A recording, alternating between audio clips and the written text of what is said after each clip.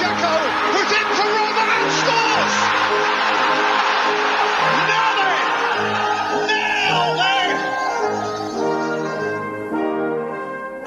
Ciao ragazzi, and welcome to another edition of Serie A Sit Down, World Football Index's podcast of Calcio, bold like it is. I'm Frank Crivello. He's Richard Carmen. Ciao, Richard.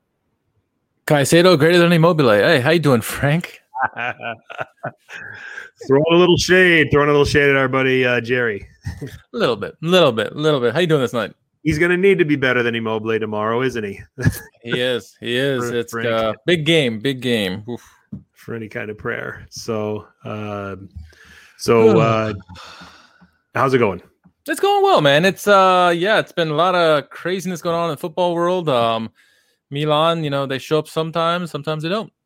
We saw in European games where they do show up, and then you see in Serie A where they're still struggling, it seems like. Other than that, though, I'm good, man. How about you?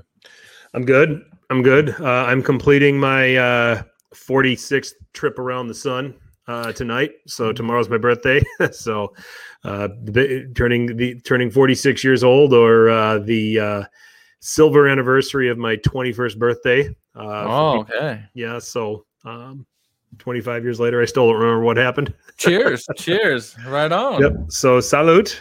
Yeah, absolutely. And just for that, we're going with the Guinness in honor of St. Patrick's Day and on my birthday. And it's what I drink on my birthday. I've kind of made a tradition out of it. So it's St. Patty's Day. You might as well. I mean, who doesn't do that? Come on. The local beers are set aside for now. Uncle Sharma, Tyler Sharma Chow. Good to have you guys here. You're here for my rant. You're gonna have to wait a little bit for that, but the Sharma brothers.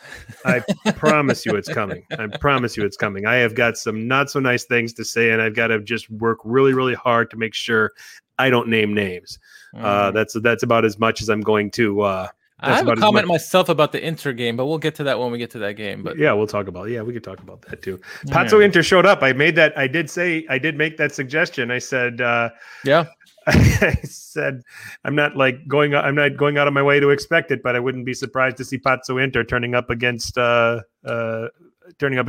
So yeah, luckily for them, they played Torino. So yep, it did show up for a little bit. So. But nonetheless, we can talk about that. Milano Miguel in the house. Hola, Milano. Miguel. Hey. Miguel is coming here because he just needs to get his brain cleansed after spending all that time with Jerry and Alex on Calcio Connection. So I think he just, he's trying to get. Welcome back, Miguel. I know you need to get right. So good to have you back with us. So absolutely, great spot with him and with Alex and Jerry on Calcio Connection. By the way, 100%. We are not alone tonight, Frank. Our guest is stuck on the highway from Napoli. It's about a little long of travel here, so he'll be on with us shortly, hopefully. Yes, we do have a guest. We're not kidding you here. So we're right now just trying to stall the time until we can get him on. Just some reboot issues, but nonetheless, he'll be joining us momentarily. And of course, we are talking about our friend Rafa Rispo from Far From Vesuvius.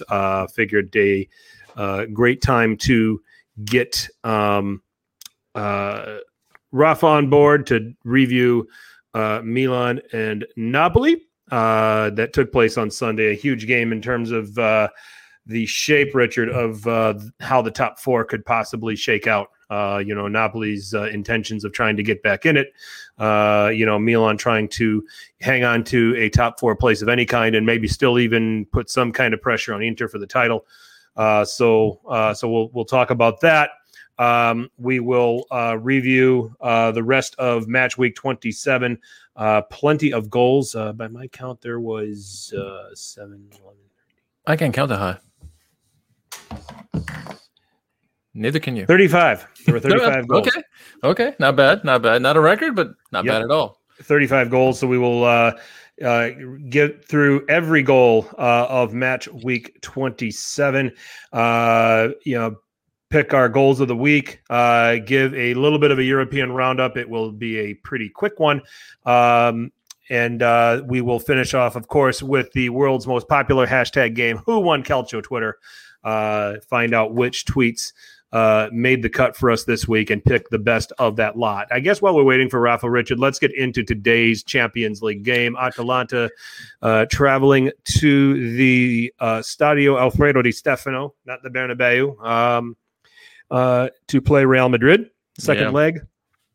We talked about a 0-0 down, but that their saving grace was throughout the group stage. What did they do? They won all three of their road matches. They won at Ajax. They won at Liverpool. They won at Midtjylland. Okay, Midtjylland's not as daunting. But we thought that might be their saving grace here, that this is why they were still in it with a shout, despite giving up the away goal and going into Spain behind by 0-0. Gasperini, again, picks a lineup where this time it's not Zapata and Ilicic out of the starting 11. Did that catch you by surprise? Everything Gasperini does catches me by surprise because I can never guess what he's going to do. Logic tells you he's going to go with his best 11, and he rarely does. It's he is dealing on two fronts. It's understandable, but every time you think you have him pegged and know who's going to start, he just turns it around and puts random people in to his liking. I mean, they're all good, they're all serviceable, but just like not what you predict. So. It certainly did throw me for a loop on that one. I mean, how about you? Did it? I mean, it just every time, like I said, every time you think what's going to happen, it's he throws something else at you, and I guess it's for good reason.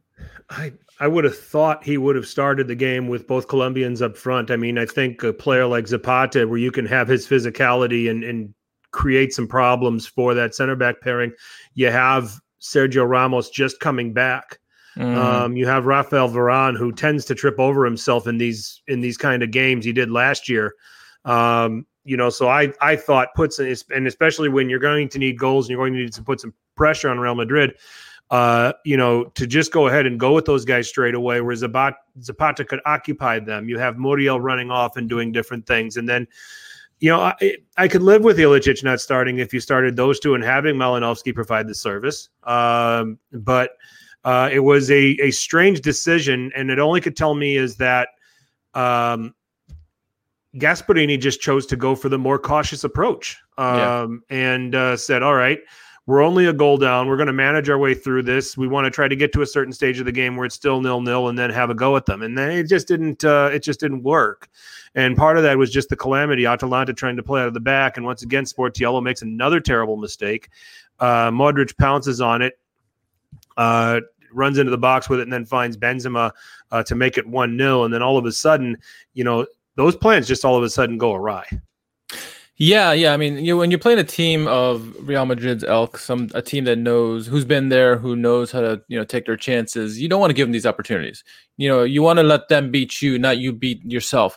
What a striker Benzema is, right? It seems like he's so underrated. I mean, everyone knows who he is, but he continues to perform year in and year out. He's in the right place at the right time.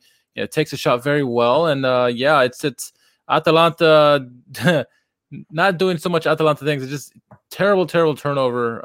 Not the place you want to give a turnover, right? And Real Madrid took full advantage of it. And pretty much when that goal was in, you knew the tie was over, because it didn't seem like Atalanta were doing Atalanta things up to that point. So, well, I mean, it felt to me like that was just emblematic of, or symbolic of how Atalanta played all game. When they needed something in certain situations and in possession, they gave the ball just got given away. It was a lost touch here, or it was a heavy pass there, or an under hit pass this way, or something to that effect. And I just didn't find this Atalanta to be in rhythm. I don't think there was anything that Real Madrid did that was glamorous, that was glorious. I'll go so far to say the best player in this game was Luka Modric.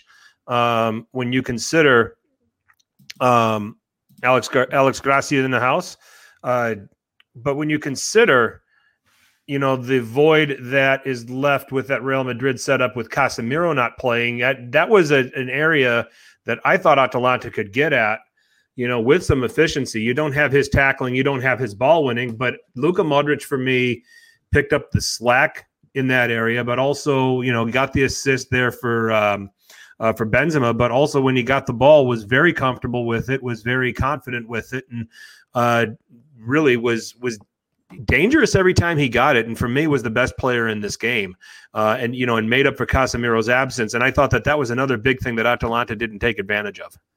Yeah, I mean, you're potentially facing one of the most experienced midfields in this generation, right? And not having Casemiro in that lineup helps you. You should take advantage of that. And Atalanta did not take advantage of it whatsoever. And to the credit of the Real Madrid players, they each did what they had to do. And Ramos is doing Ramos things, and they found a way, and they were clinical with their opportunities, and it was a good win over two legs by them. I thought the first leg was really a more 50-50 game where either team could have won it. Honestly, I think if Illich just maybe started the game, they probably had a better chance. But plus that red card early on didn't help.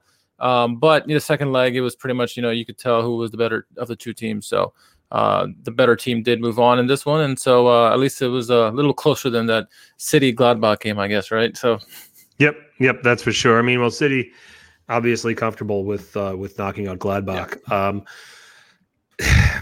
So Atalanta loses. They ultimately lose 3-1. They do get a goal from Muriel. It was like in the 83rd minute, so it was probably too little, too late, unless Real Madrid was just going to self-destruct the rest of the way, which they didn't. They ended up getting the third goal, effectively putting the tie away, and pretty much effectively ending Serie A's presence in the Champions League. And I'm saying that with a game tomorrow. I mean, it's Lazio go to Bayern Munich, but they go 4-1 down. And, I think Inzaghi said something in the effect of the press conference, said, we're going to go there and we're going to play an aggressive game and we're going to take our chances. And to which I say, okay, 6 goals from Bayern tomorrow. Easy then, if that's what you're going to do. I'm sorry. It's this. I mean, it's 4-1. You'd have to win at least by 4 goals, at least. Mm-hmm. But yeah, it's a daunting task for sure. Is it doable? Yeah. I mean, we've seen so many other great comebacks in Champions League history, in recent history, but the optics tell you're facing the reigning champion who have been doing their thing in Champions League specifically, but also in the Bundesliga. Doesn't look great for them, the prospects. So you can almost chalk this up as an L after last game. So hearing a little birdie that Hansi might leave after this season, especially if they win another Champions League, that he could be the guy that takes the Germany gig. Yeah, that is a rumor. There's rumors that Flick, and I was listening to this morning on Sirius XM. Flick and I'm not trying to turn this into Bundesliga radio, but Flick and Salihamidzic.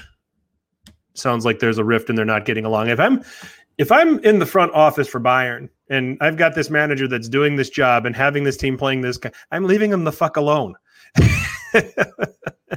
I mean, but this is the problem with world football. I mean, you got guys in the front office with managers and they want to get into these big dick contests, and all of a sudden, what happens, right? We've seen this in Serie A as well, right? It just for some reason they wanted to have this pissing contest to see who's bigger, and it doesn't make sense. Like, why are you going to mess with something that works well? And so, I mean, we thought we were going to have this early on in the season with Inter and Conte, right? But they kind of seem to figure things out, and things are getting better for them. But it doesn't surprise me with some of these bigger clubs. Now, granted, Bayern are known to do this, and Real Madrid as well. Milan at times as well, and Inter obviously this year. Yeah. And they had in the past, but still, it always doesn't cease to amaze me how this always happens. So, so we'll see. I think we'll cover the European roundup now while we wait for for Rafa. So, so we just Lazio aren't reversing that. No. Sorry, Jerry. So it's just not happening. An achievement for them just to get to this stage, especially with everything that they had. It's almost a better chance that Inter come back and move on. Yeah. Well, I mean, it's like, with everything that they went through the group stage with all of the absences and still being able to accumulate the points to qualify was very impressive. And I think that's a feat in and of itself for Lazio. They should not look, just losing to Bayern is not a reason to hang your head down, right? You had an amazing season. You've done so well. You're doing well in Serie A so far. I mean, you could obviously do better. But what they've gone through this season, with the COVID and short-term players and this and that, you got to give Inzaghi full credit for all the work that he's done to keep this team together. They went out of the group stages, when no one thought they would, especially the conditions that they were under, and they figured it out. And so, they're doing a splendid jobs, and leave the Champions League with your head held high. That's what I'm going to say. It's not like they're going out to Porto. So. Yeah. So, that's right. it's what it is for Lazio. So, will I watch it tomorrow? There's nothing else on TV. I might. Yeah. I'll probably watch the Chelsea Atletico Madrid game just because it's going to be more compelling. But yeah, you watch it for at least the first couple goals. Once a avalanche starts happening, if it happens, then you switch off. Hey, maybe Lazio do pull a comeback, and maybe it'd be worth to watch it. But you never know. But definitely tune in for the start. See what happens. Yep. All right, but so I guess if there's a shred of opportunity now for Serie A to do something in Europe, it's going to be in the Europa League. Yes. Richard, we had Milan bravely performing at Old Trafford and getting a 1-1 draw, giving them the slightest of advantages for the second leg on Thursday at the San Siro. Roma took care of Shakhtar Donetsk quite surprisingly, in my opinion, impressively, 3-0, and most importantly in that they don't concede an away goal to Shakhtar going back to the Ukraine. So it's a relatively sizable advantage for them heading back. I like Roma's chances of going through. I think they're going to struggle a little bit on Thursday. I think they're going to lose the game, but I think that they're still going to have the aggregate total to go through. I don't think Shakhtar are going to beat them by more than 2, and they're going to have to beat them by 3. Let's say 4, because I think Roma can go there and get a goal too. Yeah. So so I could see Shakhtar winning a 2-1 or 3-1 on Thursday, and Roma's not going to be terribly bothered by it. Well, maybe if it's 3-1, they might be. Just because it'll get a little antsy at that point. But I think that was an impressive win by Roma. First off, well done by them. I did not see that coming. I thought they would win, but to get a win like that, I mean that's pretty impressive. I imagine Shakhtar's going to come out guns blazing, trying to find a way to come back, and that's going to leave them exposed. And like you said, there's going to be chances for goals for Roma in this one. But how Roma handles that pressure is going to be interesting. If they give up a goal early on, I'm like really early in the first 10 minutes of the game, let's watch that game and see how Roma handle that pressure. But if they can hold off for at least a half before starting letting the goals in, I think they'll be fine. I agree with you. I think they should win comfortably. They'll probably lose the game, but I think they're going to move on overall. Now, but if it ends up 3-1, I mean, it'll be curious to see what their psyche is if they lose to a game where it gets closer than they should be. But ultimately, I think they're going to be one of the Serie A teams that move on, maybe one of the only ones. Yep. Well, we'll see, because at the San Siro on Thursday, Milan, Manchester United, a game that, let's face it, it's gotten compelling all of a sudden. 1-1 at Old Trafford, a Simon Kjaer goal late to get the away goal. And we talked about this. I think we talked about this on multiple platforms, not just here on this podcast. If Milan were going to get an away goal with what they were trotting out there, that they were going to probably fall into it. They somewhat did. They get the late one there. But you can't help but not be impressed with Milan's performance. They were the better team over the course of 90 minutes in that game. They outplayed Man United, should have gotten something out of it beyond just a 1-1 draw. I mean, it's not that far-fetched to say that about their performance. Yeah, I mean, I think both teams, Milan certainly, or United, they were lucky that United missed some opportunities, right? Some golden opportunities. But Milan, I think, were the better team in the game. We had Hader Rubani on from the Football Masterclass, United fan, and he even admitted, Milan were the better of the two teams. That Kessie goal should have stayed. It was a beautiful goal by him. Yeah. Leao had an opportunity, that goal taken away where it was clearly offside, no doubt about it.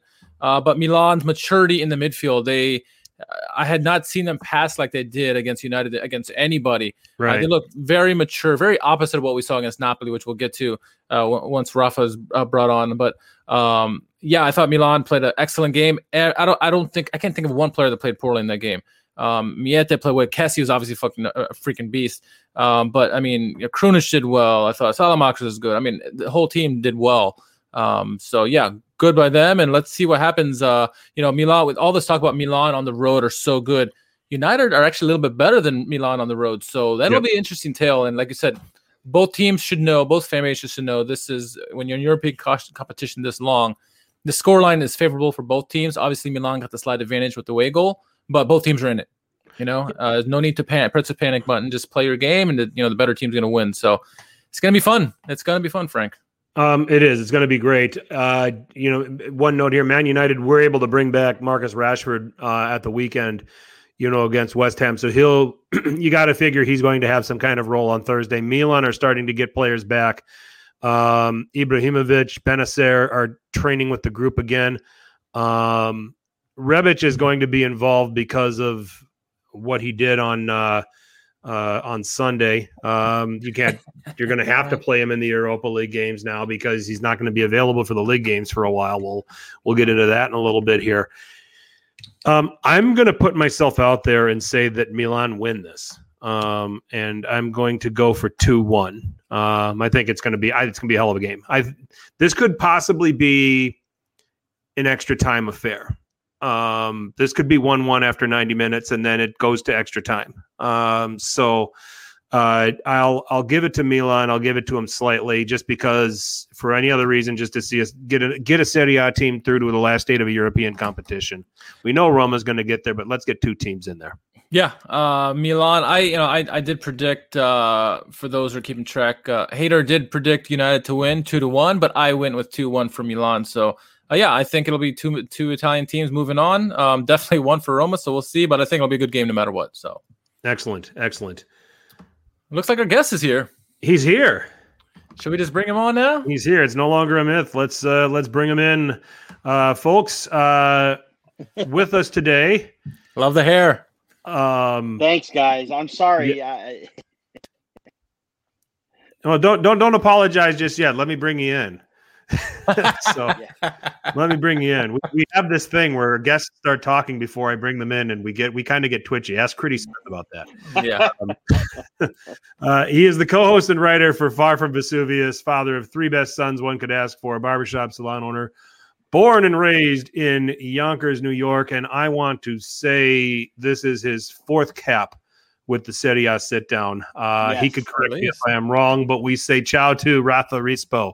Long time, man. Long time. Long time, guys. Ciao. You had short hair last time we had you on.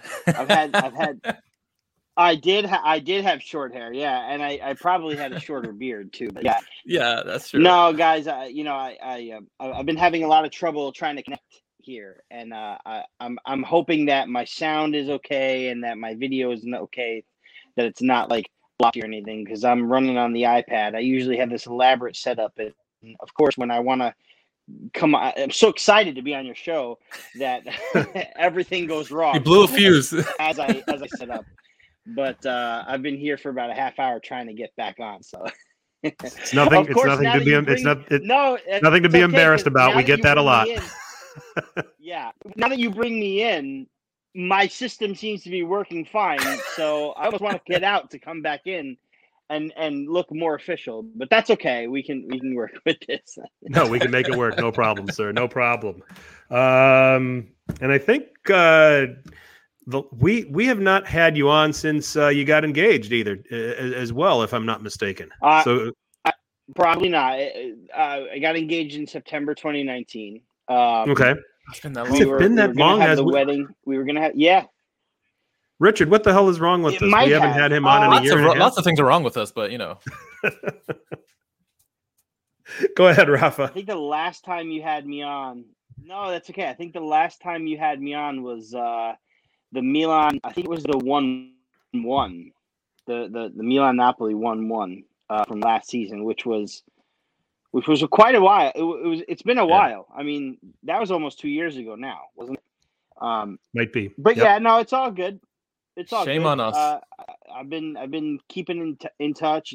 No, it's okay. I've been keeping you guys in tabs, and watching a lot and listening to the podcast more than watching, because I don't have the time, but we're busy. I got you guys always do great. So, well, we appreciate it. We appreciate you coming on and breaking down what went down on Sunday, Milan and Napoli. Richard, why don't we talk through it here? Yeah, this is certainly a game that we thought had a lot on the line, right? Milan trying to stay, keep pace with Inter somewhat, trying to hold off those Scudetto talks for Inter just for another week. Napoli, on the other hand, trying to get back into the Champions League discussion. So this is a big game for both clubs. Looking at the lineups quickly in this one, first to start off with the home team, Milan. They went with in goal, obviously Donnarumma in goal. They went with a back four of Dalot, Tomori, Gabbia, and Hernandez. Do I see Steve Polillo anywhere? No. Okay. Midfield, two holding midfielders of Tonali and Kessié, with a front three attacking of Castillejo, Çalhanoğlu, and Krunic, all led by Rafa Leao. Frank, thoughts on the lineup in this one? Obviously, Milan have a lot of injuries. What were your thoughts? Were you okay with the lineup that came out there? What was your thoughts? Not really, because Çalhanoğlu is not right since he initially got hurt. And I in this case with him, I'm not a fan of rushing him back. Obviously he was a standout during the restart over the summer. Sure. Okay. And he was a standout for the first half of the season. He came painfully close to, making our squadra finora. We ended up picking Mkhitaryan over him. But he got hurt. He came back briefly, did not look great, and then got hurt again. And now he's coming back. So that was the one. And I know hindsight might be 2020, but that was the one that I had an issue with, in terms of picking the first 11. And we'll talk about a substitute a little bit later that I would like to see something different. And then the other issue was that I think Kjaer would have started, but then ended up having a last-second issue, which is why Gabbia got the start. Yeah. Fair enough. That happens. That's part of football. So the next man has to be up and ready to go. I don't think Gabbia was terrible in this game. So, but I wasn't. I just wasn't the time. Çalhanoğlu has got. I think he just got to get 100%. He's that kind of player. He's just got to get 100% right before he can get back out there again. That's just the way it is. Get fully fit, not have any nagging issues or anything like that. And I think that, it's just not somebody that I wanted to see out there for this game. Yeah, and he hasn't been playing well, for a while now. But yeah, you want to see him at least fully fit, so at least gives you the opportunity to see, if he can give you that $7.5 million a year contract that he wants or not. But yeah, not rushing a guy out there before he's fully fit is never a good thing. Speaking of fully fit, a guy who is not going to be in the lineup for this one, obviously Ghoulam with a big injury, tears his ACL for the third time. There's going to be obviously changes to the lineup for the Napoli lineup. So looking at the lineup for the visitors, Rafa obviously in goal. You're going to have Ospina in net. You guys went with the back four of Husaj instead of Ghoulam, Koulibaly, Maksimovic, and Di Lorenzo.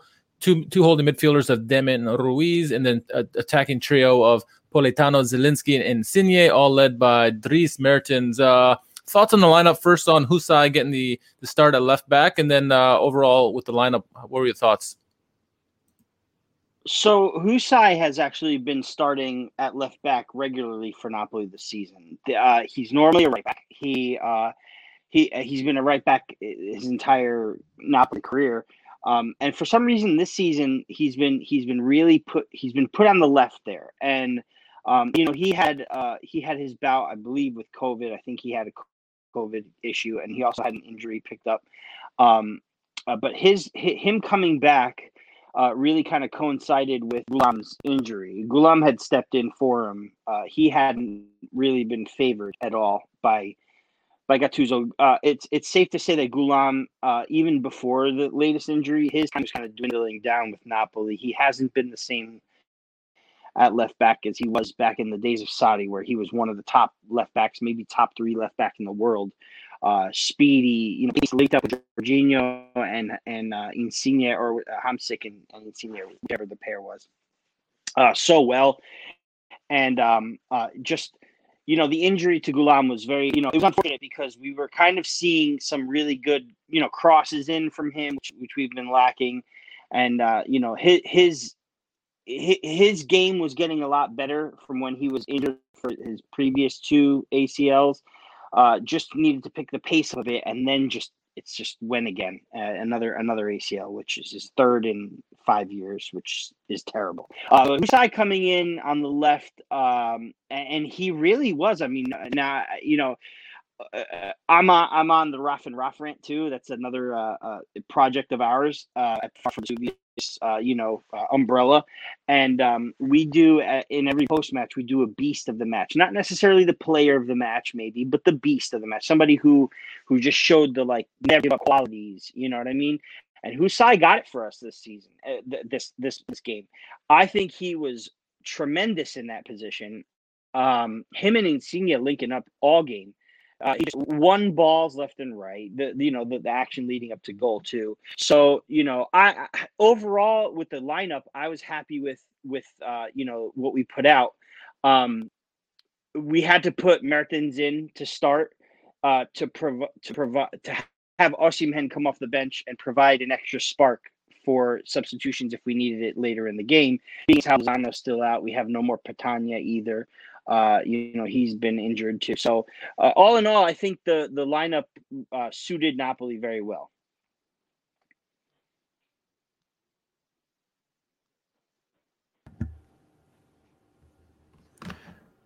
Richard, you're on mute. Yeah.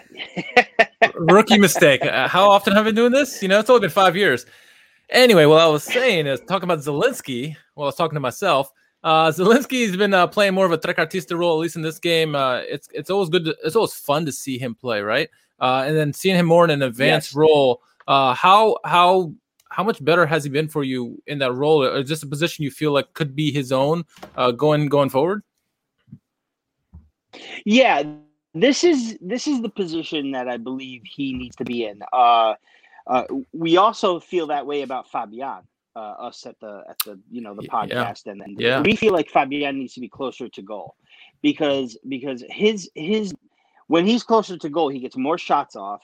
He's just more efficient. Not saying that over the past 5 or 6 matches, he's Fabian has been really well in his role as well.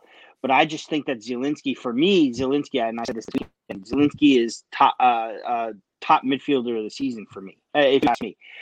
6 goals and 6 assists. He really does, find a lot of, open players. He finds a lot of shots outside the box, and he's very comfortable in that role. So if you ask me, I would prefer Zielinski there more than anybody right now, even though I think that Fabian is a fit in that position. That's a fair shot right there. So let's get right into the game here. The game actually, started out pretty well for Milan. The first 4 minutes, Frank, Rafa Leao gets an opportunity, a nice through pass by Theo Hernandez, finds a streaking Rafa Leao. He gets an opportunity off, but Ospina reads the play well, gets a save. Both guys collide or whatever, but a good early chance for Milan. Looked like the chances for them may be many when we saw that first pass come in. What were your thoughts on the pass and then the attempt by Leao? I mean, there's a positive start because when you're looking at Milan right now, you're looking at a team at where is it going to come from? Where are the chances going to come from? And having Theo Hernandez back, playing at the left back position. I mean, he's so aggressive with going forward. I mean, to a fault, which we'll talk. I'm sure we'll talk about here in a little bit. But he loves bombing forward. He loves getting into the penalty area. He will combine with his midfielders and follow. And, you'll see a lot of wall pass, give and go type stuff with him. You'll see a lot of overlapping with him. He's extremely dynamic. So having him in that role was helpful. And that aspect of Milan's attack was evident right off the bat. His presence was felt right off the bat with that chance. You're playing a game of woulda, coulda, shoulda, and you're talking about Leao being the striker, and you ask the question, if that's Ibra, is that a goal? That's is it finished differently from a technique standpoint? It probably is. Whether it's a goal or whether it's saved by Ospina or whether it even goes wide is the question that would have to be begged to be asked. So. But I liked the early intentions of Theo Hernandez going forward because I thought that his presence put a lot of pressure on Napoli defensively. Yeah, it certainly did, and I think it kind of was a little bit of a wake-up call to Napoli as well. We knew Napoli were going to get some chances in this game, and it didn't take long for them to get their first quality opportunity. Rafa, around the 16th minute or so, Di Lorenzo, plays a brilliantly weighted ball over Tomori, lands perfectly for Zielinski. Zielinski gets a shot off. Donnarumma makes a big save. Great assist by Di Lorenzo, almost assist, I should say. Again, that you were talking about Zielinski, playing well in this position. He finds a run there in the box and find that pass from Di Lorenzo, nearly capitalized there for you guys early on, and it signaled that you guys were ready to play that game. Yeah, it did signal that, and Di Lorenzo is another player who has been catching a lot of crap from Napoli fans all season long. But I really do believe that Di Lorenzo at his 100% game is one of the best defensive backs in Italy, and it's why he gets called up to the national team. Obviously, and you can argue there's a shortage of Italian defensive wingers too. But I mean, he's been able to find some good crosses lately. He found Zielinski there. Really good save by Donnarumma. Great shot. But that's what I'm saying about Zielinski, is that he's so comfortable in that area that he's, and then he ends up taking another shot from there that just went wide in the first half as well. He finds his way to get in there. He knows the position. He knows how to get the best of that position. And once again, just that's, for me going forward, that's where he needs to be. Yeah, and Zielinski, again, his name would turn up often in this game. Maybe not too long, not much later, I should say. Insigne coming down on the left-hand flank around the 29th minute, 30th minute. He does find Zielinski at the top of the box. Zielinski gets an opportunity off, shoots it just wide, but you see at that moment that Zielinski is all over the place. The game would go into halftime 0-0 at that point, but an entertaining first half, no doubt about it. Frank, what were your takeaways after that first half? 0-0, but there were some signals there that Milan were getting cut open and at times through play to Zielinski, I should say. And I think that's the peril of having two center backs that have not played together in a game before, Tomori and Gabbia. And that's some of the things that you're going to face. And we've talked about this before in the past with center back pairings that don't have the familiarity of playing together, that it's pretty easy to expose them. In this case, the first Zielinski chance, the two center backs were very disconnected. Tomori was drifting ball side, which he should. And in that case, Gabbia's got to come over and cover. And Gabbia would have probably been picking up Zielinski in that situation. Well, Zielinski's wide open, and he's right in between the two defenders. And then on the chance that he was played by Insigne, same thing. So Zielinski became a danger man as a result, because he was getting past the double pivot of Kessie can't be everywhere as much as he runs. Okay, and Tonali is in there for the passing, and he's in there for the technique. He's not the tackler that you get with. He's not the tackler. He's not the man marker that Ismael Benacer is. Yeah.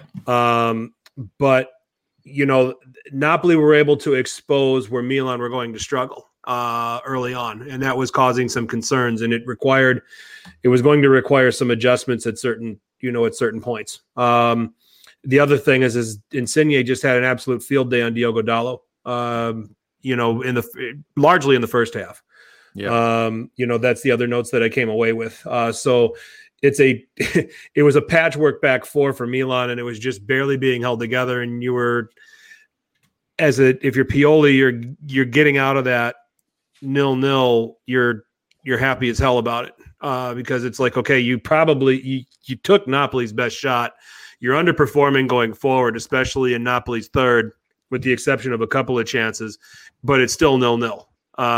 And you've gotten a little lucky here. So lucky to go in 0-0, lucky to be in a situation where Milan have a chance to still get something out of this game. Yeah, and Rafa, over to you. Talk about how Milan really didn't have many opportunities in that first half. Koulibaly kind of looked like his younger self, didn't he? Really shutting things down, looked like back to his old ways. I know he's struggled a bit this season, but tell us what you saw from your team defensively that really kept Milan in check throughout that first 45 minutes. I'm gonna disagree with what you said about how he was struggling this season. I think he's been doing fine this season.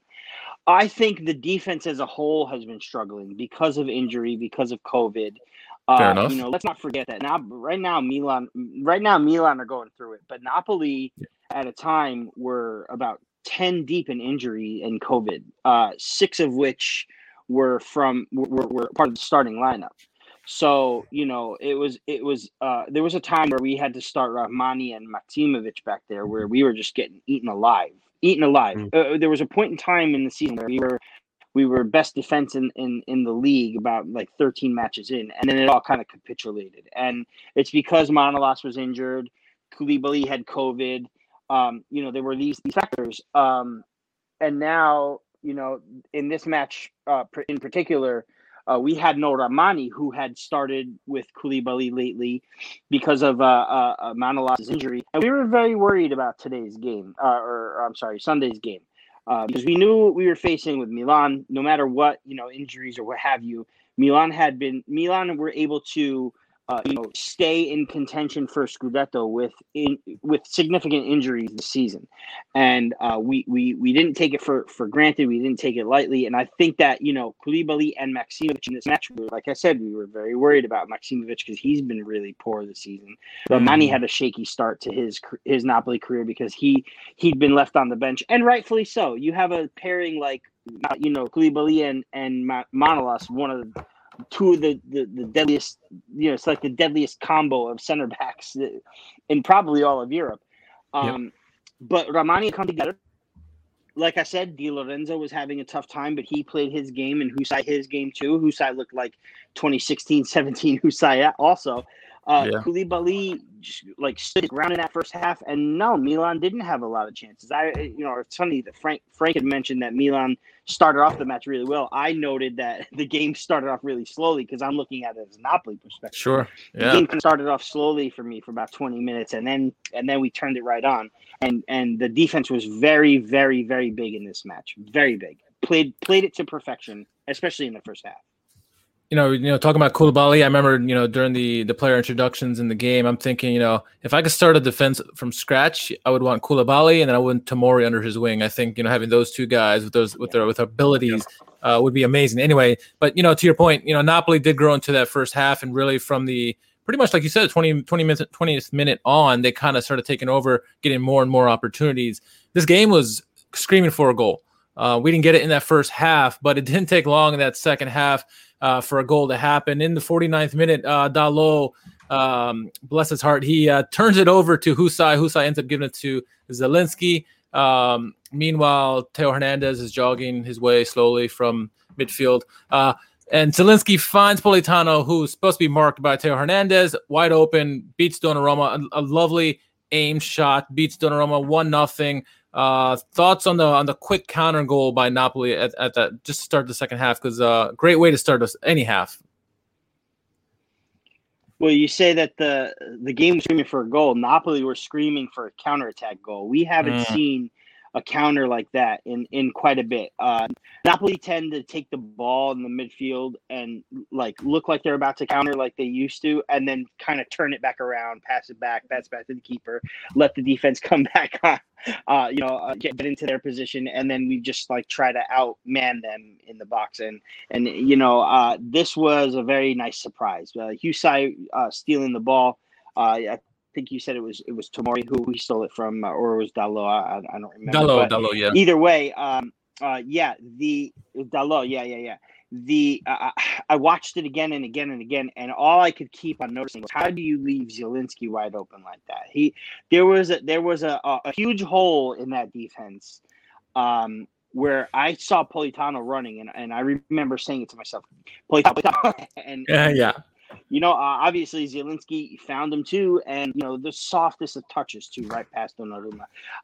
It kind of went into the net in slow motion, and obviously the joy that I went through was great. But just again, a testament to Husai's game. The vision to steal it. The one touch to Zielinski, who gave it back to Husai, who gave it back to Zielinski, who went in there and then found Politano, and then just the the overall fact that we scored on a counter against Milan was really big for me, and very happy about it. Very happy. Great placement by Politano, 1-0, and I was like, all right, here we go. 40 minutes left. Let's see what we got. Frank is really a calamitous of errors, a confluence of events, really. He had Dalot's forced pass to Castillejo, really unwarranted there. Then you had Kessié trying to jump in, really, which left Zielinski wide open. And then also, obviously, I mentioned Theo Hernandez, who was pressing up high, trying to get on the attack. And then once the ball was turned over, he didn't do much to get back into defensively. I mean, where on that play do you fault the most for that goal? Was it a bunch of guys, or was one player in particular? What were your thoughts on that goal? Well, one thing I'm going to give a lot of credit to is I'm going to give a lot of credit to Gattuso for how he shaped this Napoli team in a lot of situations. Okay. I think that there are a lot of teams and there are a lot of players that are habitually comfortable with defending you from the inside out and making you go to the touchlines. Yeah. Okay. And wanting nothing to do. Gattuso made Milan play from the outside in. Okay, and made them play predictable. Okay, and this was not the only time that Napoli anticipated that diagonal, that short diagonal pass that Dalla played. There must have been 3 or 4 occasions prior to that where Napoli were in position and they were ready for that kind of pass. They were ready for that kind of decision and jumped on it. So it kind of didn't surprise me that a goal for Napoli originated from that because they were ready for that. Now, Gattuso had them defending from the outside in. They funneled them into Deme and Fabian, into that double pivot. They funneled them into those guys. In this case, it was Husay who won the ball, so it was a little bit different. So I blame. I mean, this is a collective team brain fart. Okay, because of how Napoli are trying to force you in those situations, especially when you're getting into the middle third. That's one. Okay, nothing's on. They're loaded up pretty well. They're ready for anything that you're going to try to bring inside to the strikers. There's no presence to be able to have any hold-up play or anything like that. That's when I would have been much happier to see them reload and try again. But the mistake happened. They jumped on it. I think the other player that you really got to go after on this is Çalhanoğlu. Half-hearted at best in his effort to try to stop Zielinski in the middle of the field. He just kind of just let him go by. And in that case, because Milan are so stretched, because they were in possession, foul him and take the yellow. Okay?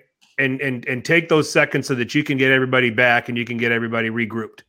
Okay, but Çalhanoğlu doesn't do that. He just lets Zielinski pass by. And there's no double pivot to protect the defenders. Teo's too high. As we talked about, and then it's easy. Yeah. Okay. But at the same time, you've got to be good players to be able to read and recognize that situation. Zielinski's having a hell of a season. But it was very, very easy for Napoli as a result of all of those things. Yeah, no, it certainly was. And Napoli continued to put that pressure on. I mean, not even 10 minutes later, Fabian, a guy who Rafa's been talking about earlier in this podcast, he had a great opportunity. Donnarumma saves him near point blank. It wasn't quite, but it was a great shot opportunity that Fabian was turned away by. And, we started, Milan were struggling to create anything offensively. They did bring on Rebic for Krunic in the 60th minute, where we did see some change for Milan. In the 65th, Rebic ended up finding Leao perfectly over the top, very similar to what Di Lorenzo did with Zielinski. Leao, poor attempt at a finish. Didn't really bother Ospina there. 70th minute, Tonali with a bullet free kick that Rebic deflects, and Ospina made a great save on there. Ospina had a quietly good game, Rafa, I thought, in this one. You obviously have 2 stellar goalkeepers between Ospina and Meret, but in this game in particular, Ospina made some big saves. He didn't have much to do, but when he was called upon, he stood big for you guys. That deflection on Rebic's header, not an easy thing to stop. No, it wasn't an easy thing to stop, and Ospina deserves a lot of credit for the season as well.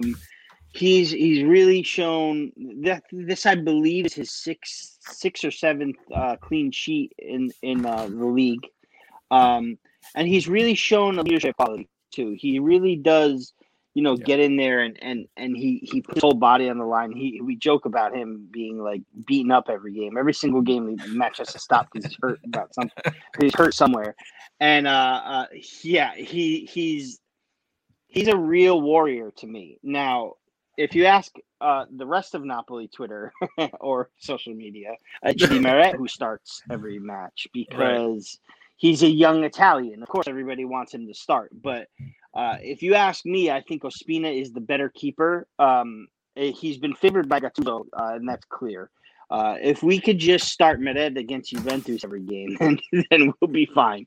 But no, I think that Napoli have a good problem on their hands in that Ospina is a veteran who gets in there and gets those saves and can distribute the ball really, really well. Similarly, if not better than when we had Lazio keepers, Reina. But Meret also shows qualities every now and then of being like a future top goalkeeper. He's no Donnarumma, let's face it. Donnarumma is a once in a generation keeper.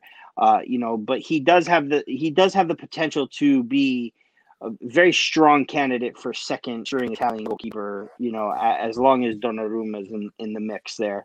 Right. And Napoli have him, and hopefully my perfect scenario is that Gattuso can start, them every 2 matches. Like have Ospina start 2 matches, have Meret start 2 matches, have Ospina and Meret, transfer 2 matches, every 2 matches.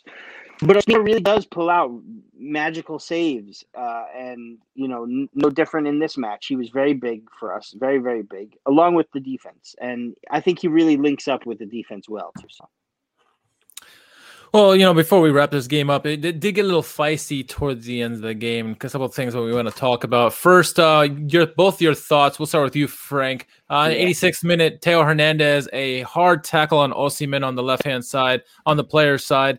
Yellow card on the play. Did you think it was deserving of a red? What were your thoughts on the tackle? I'm conflicted. That moment is truly some referees are going to give a yellow, some referees are going to send him off. Yeah. Okay. That I don't think it was an obvious sending off. But it was a bad challenge. Okay. I'm sitting on the fence. I'm sitting on the fence on that one a little bit. And there have been times where I've said, yeah, when a Milan player deserves to go off, I got no problem. Sure. With saying that, but in this case, I think red would have been on the side of harsh. Okay. Yellow. Yes, absolutely. It was reckless. As a Serie A fan, it stinks that he did it that he does it to Osimhen, because Osimhen's a guy who's just come back and I want to see him play more. Yeah. Absolutely.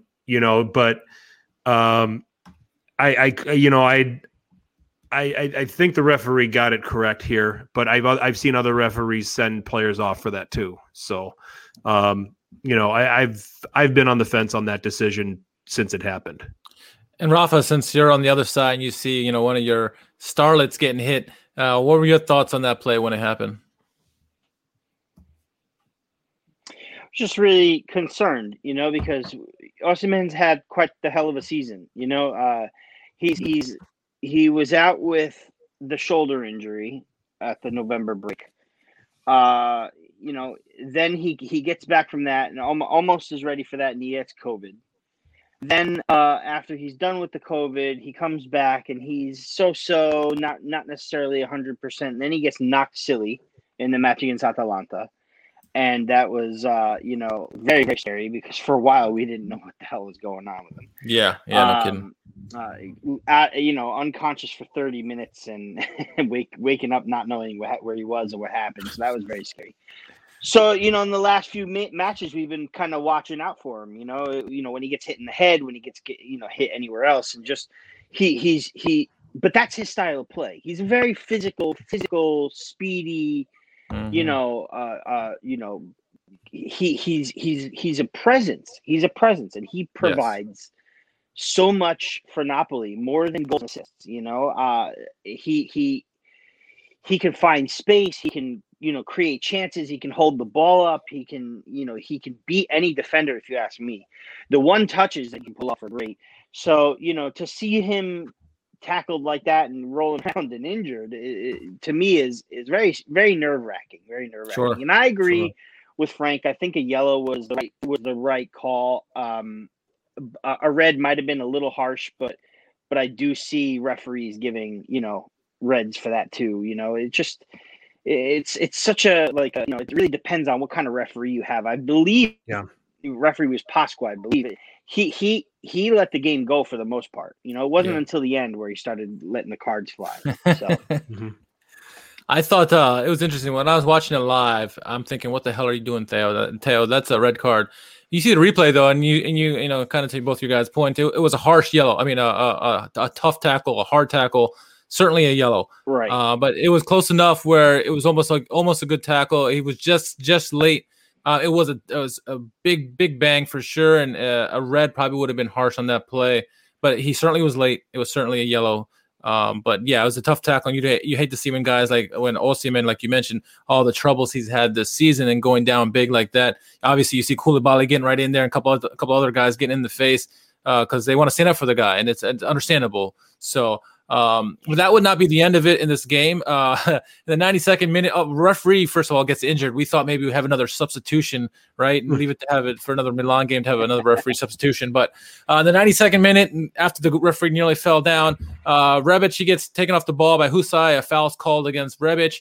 Rebic said something about his mother, or he called him a Juventino. I don't know what he said, but he gets a straight red. I know there's conflicting reports about what he said after the match. I think he literally said something about the referee's mother. Well, there you go. Right. Yeah. I thought I saw that so. horror or something like that. He said in Balkan that the referee's mother was a prostitute and prostitutes herself in Naples. Come on. I don't know if that's true. It's just where I caught it, but either way, straight red for Rebic. He gets off. Stupid play by him because he's only was on in the 60th minute, and they needed him to try to get an equalizer. He ends up receiving a 2-match ban for his comments. Donnarumma gets fined for his actions post-match as well. He was pretty hot as well. So final thoughts on this one. I mean, you look at the statistics, and if you look at statistics alone, it looks like it was a fairly even match. And I guess it could be, but I think Napoli had the better of the play. They were the deserved winners in this one. The key stat, though, for me was the final third passes. You look at it in Milan, 125, Napoli 65, but I thought Napoli were the better in the final third than Milan were. Despite all those opportunities, Napoli did more with their chances. Rafa, would you agree? I agree. Yes. I feel like Napoli had so many chances at goal, but not too many shots. I feel like they were down there more, actually. And Napoli did well to defend. So that stat's very surprising to me. But, it just goes to show you that Napoli at full strength, and they're almost at full strength. They're not quite at full strength yet. They still have a few pieces left to come back from injury. They have, Manolas and Chucky Lozano still to come back. Petagna's still out injured. And Ramani, they're still out injured as well.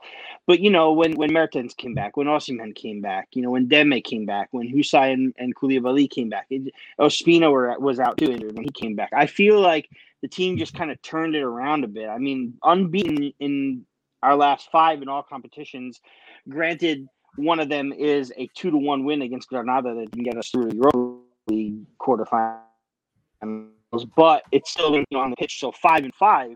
And don't look now, but we're back in it, man. Like we're only 6 points with this win. We're only 6 points, behind Milan.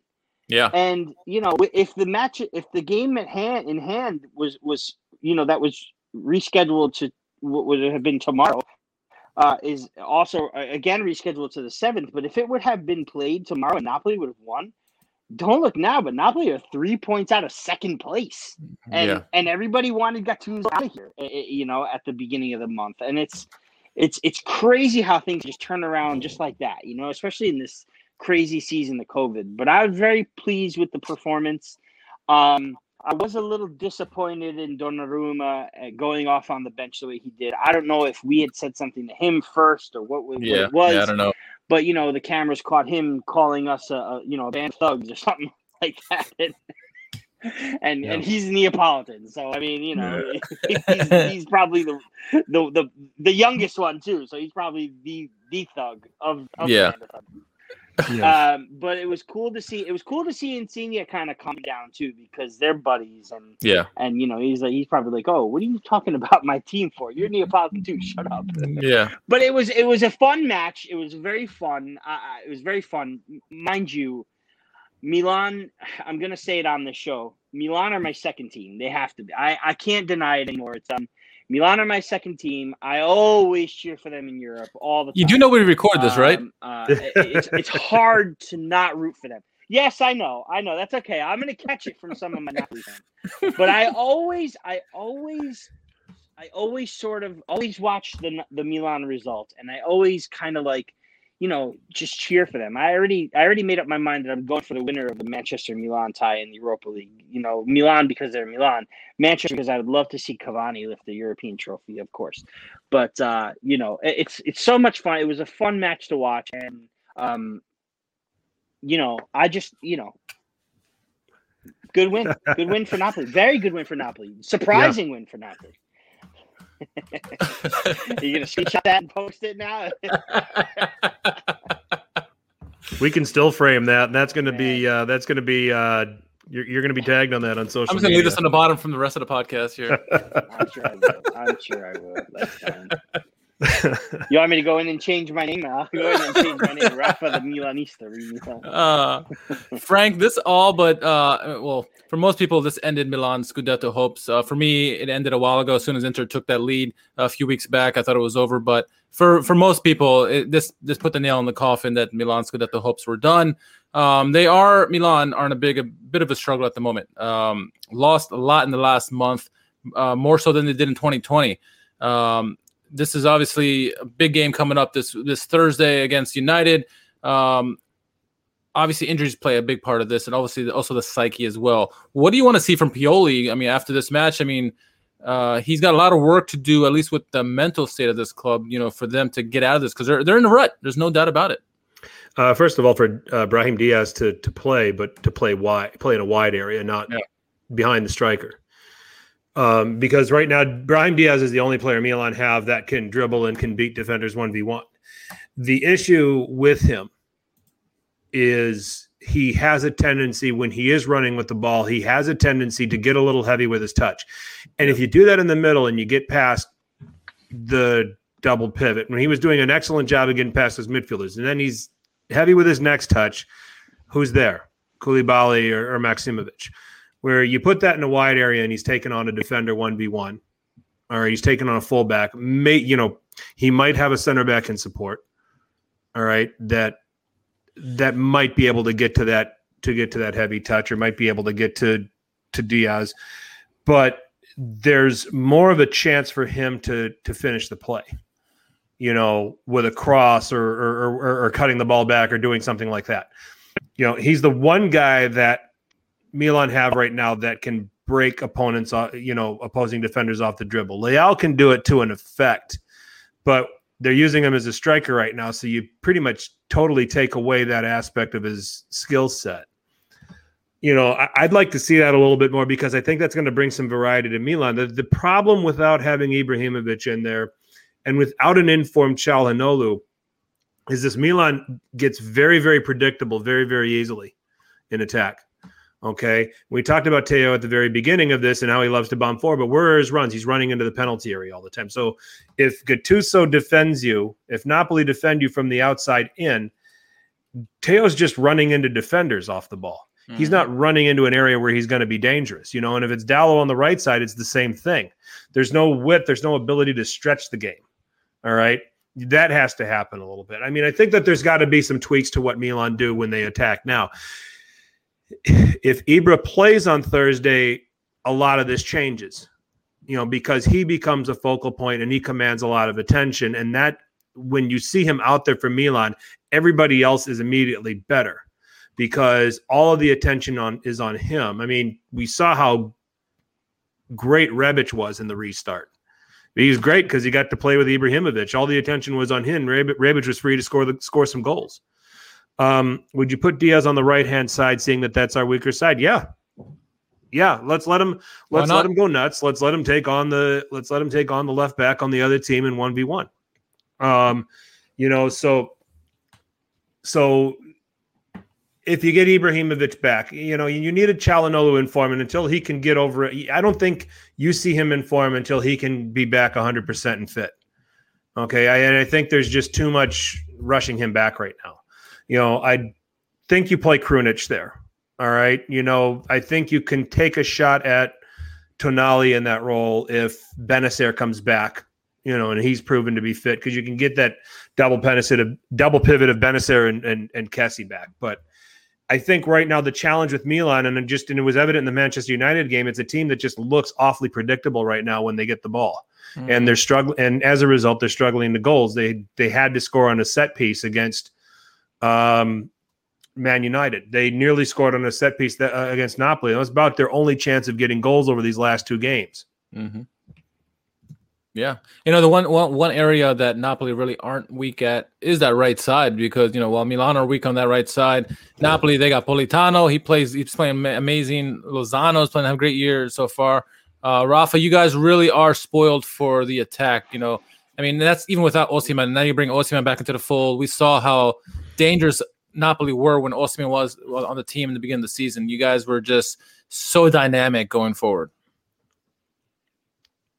We were, and it was a great start to the season. Once the matches started coming, the European tournament started coming around, Europa League. We lost that one match against AZ, who had their entire team out of COVID. I think it was like 13 players, and we were supposed to crush them, and we ended up losing 1-0. Mm-hmm. Then we ended up losing to Sassuolo, and then Milan, and then just the injuries came, and it wasn't a train wreck, but it was quite the issue. And the one thing that you said that has been a really positive outlook for the season is the attack, and I'm really glad you brought up Politano and Lozano covering that right side, because Callejon, over the last two seasons before he left, the numbers were declining. I mean, he was an assist man towards the end of the season, more so than goals.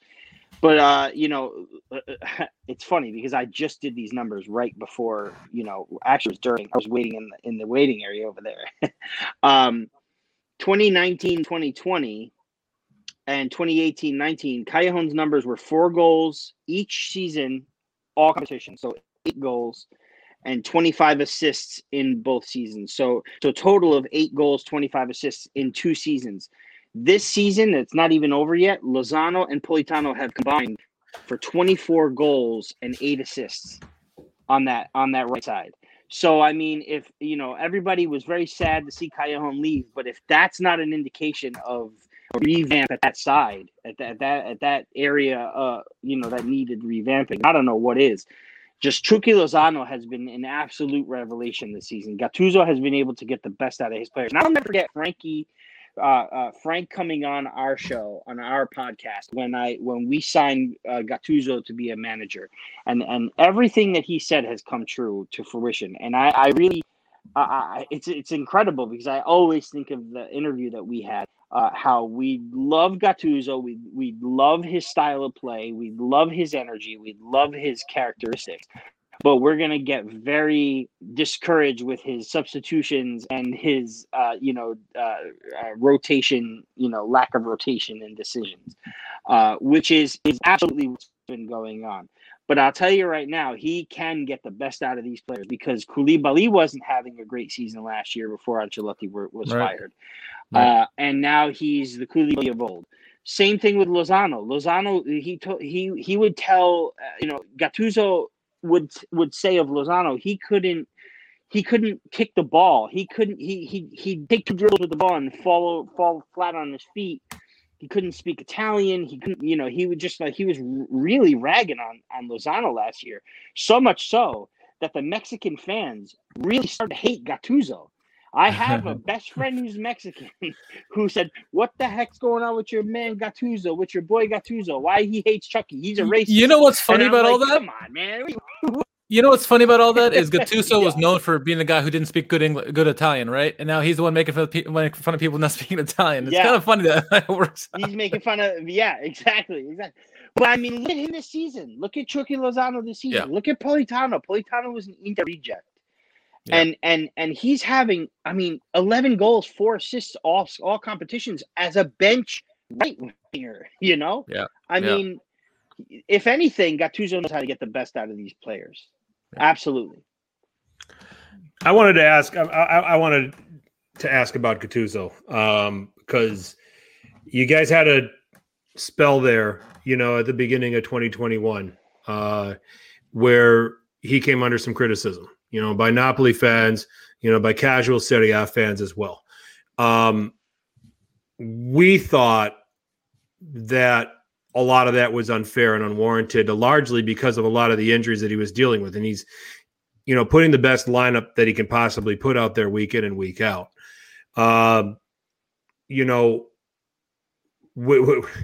If I had my way, also Gattuso would still be manager of Milan. So, I didn't want to see Milan part with him either. So,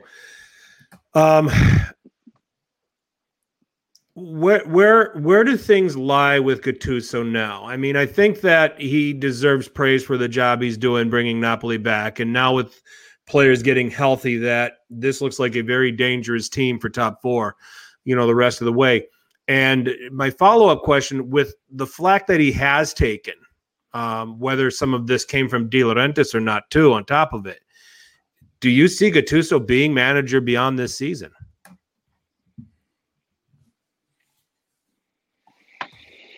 That's a very difficult question to answer right now. I do see. I can see Gattuso being the manager next season. I can see him getting another chance. Should he? I believe that if we finish in 4th, or even more, or even higher, 3rd or 2nd, then yes, absolutely, he deserves another shot. He deserves another shot for sure, because mission accomplished. I know he wanted to win a trophy. We won the Coppa Italia last season. We wanted the Europa League really, really bad.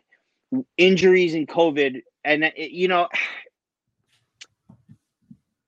funny because anybody outside of Napoli Milan bubble here will say things like, "Oh, everybody's gone through injuries. Everybody's gone through COVID. Look at this team. Look at that team."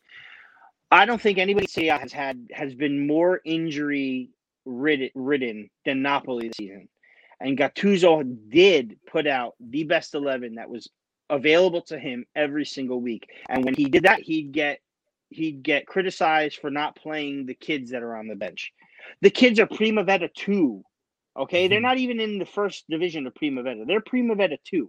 So while you have, a lot of Napoli fans questioning why, look at Real Madrid. They put in 2 teenagers against Atalanta with 10 minutes left in the first leg.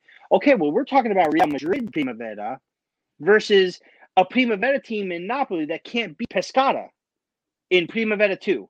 You understand? So there were really Gattuso wasn't in a position to use the kids. Gattuso wasn't in a position to make a lot of substitutions. Gattuso was in a very bad position. And to come away with a win against Milan, a clean sheet, a 1-0 clean sheet, and still be 6 points behind them for second place, 2 points behind the Champions League spot with a match in hand, I really think that's a testament to Gattuso. Yes, I think Napoli fans, the problem, and this was said on our show by some of our guests, and it's very true. Napoli fans really miss that beautiful style of football, that Sarri ball. So anytime you hear Sarri's coming back, everybody gets really excited because now they think all of a sudden we're going to have Jorginho on the field again, and Allan, and Albiol, and Callejon at full strength, and Reina. And that's not the case. Napoli have 8 losses. That was another big thing about he's lost so many matches. Look at how many matches here. We have the most losses of top 6 teams, this and that.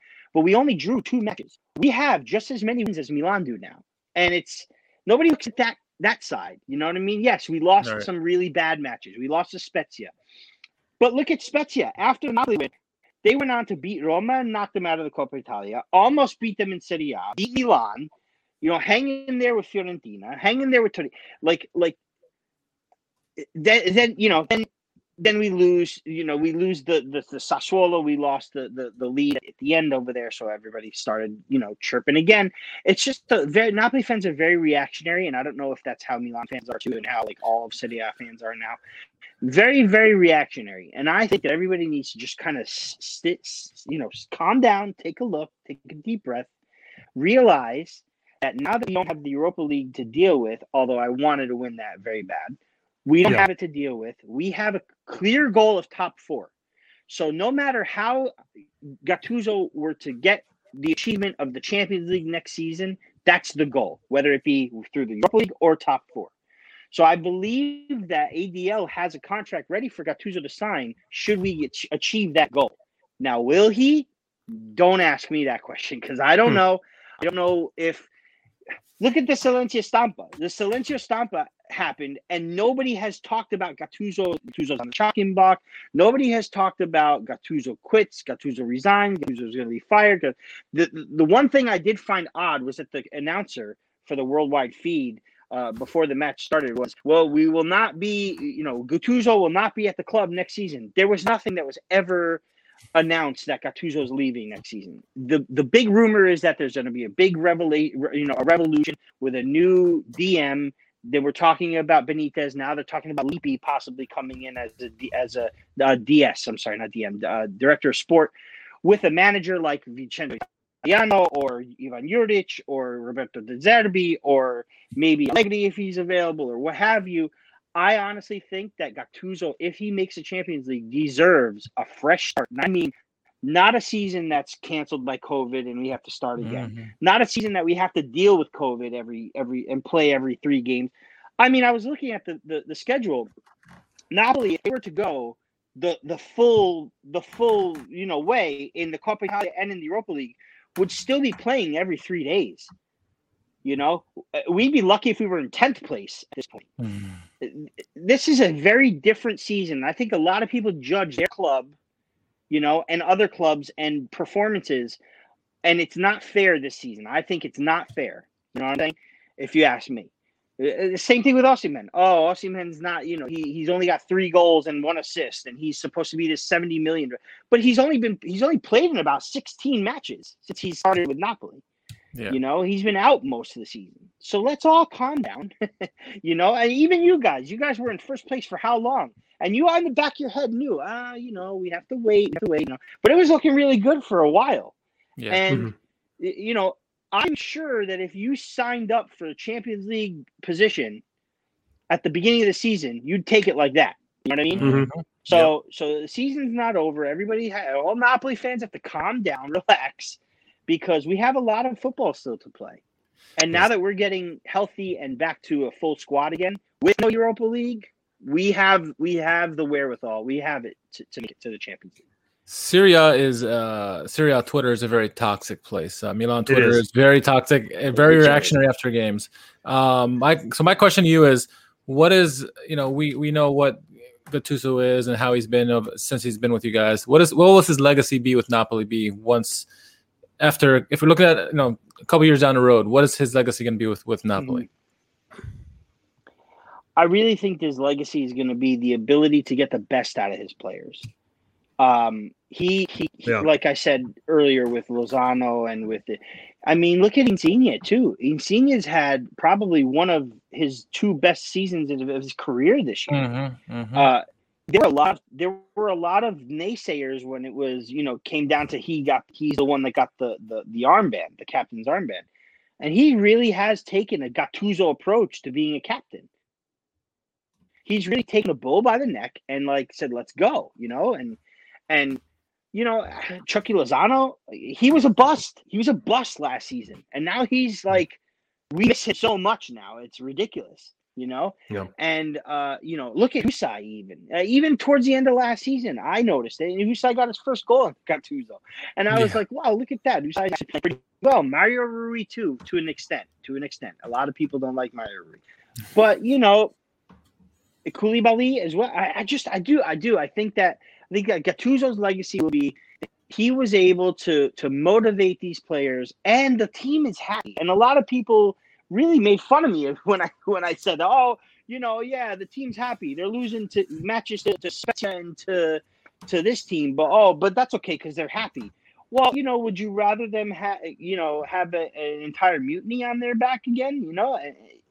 No, you wouldn't. They're together. When Mertens is on the bench, when Insigne is happy, when Osimhen is there, Lozano's smiling, you got Zielinski playing great, you got Fabian playing better now too. Mm-hmm. I just really think that, you got Demme, a guy who just, came into the league and just started really doing well. He's played under Gattuso his whole Napoli career. I just think that he's the ability to get the team going, get them together. And, I truly do hope that he makes the Champions League with Napoli because he deserves a lot of credit. He deserves a lot of praise, if you ask me. A lot of people would disagree with me, but he does. He deserves it. Last one for me. Okay, so let's say Napoli finishes top 4. They're off to the Champions League next season. And this squad needs to be strengthened, but it needs to be strengthened at the cost of a player. Okay. Where do you need to get better? And who is the player that you probably would have to move on from in order to make that happen? We need to get better. We need to get better at the left back position. We need to get better at the wing back position. Both sides. Okay.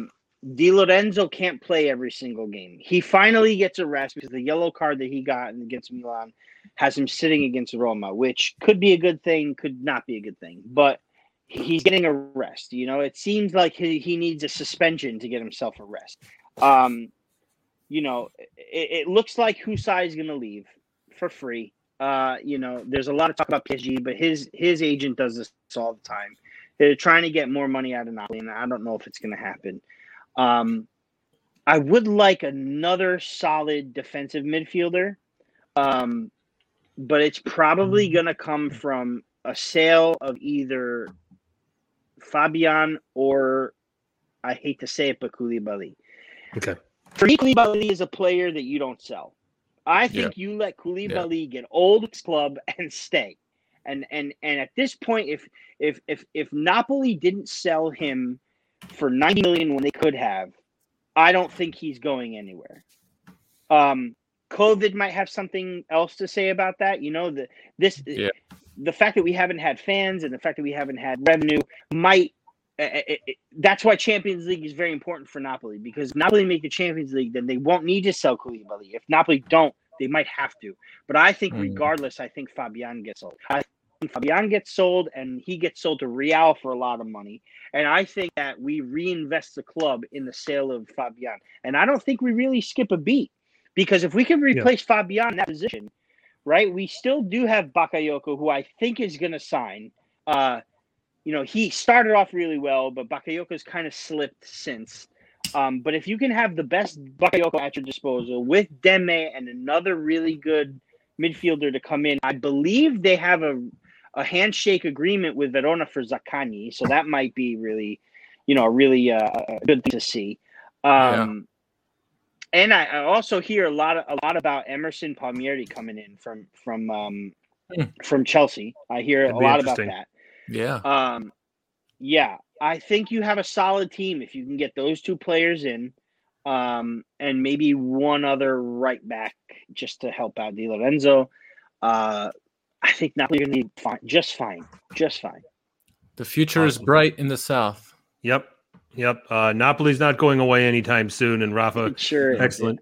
Yep, excellent stuff here. Excellent stuff talking about Napoli, talking about this Milan-Napoli game.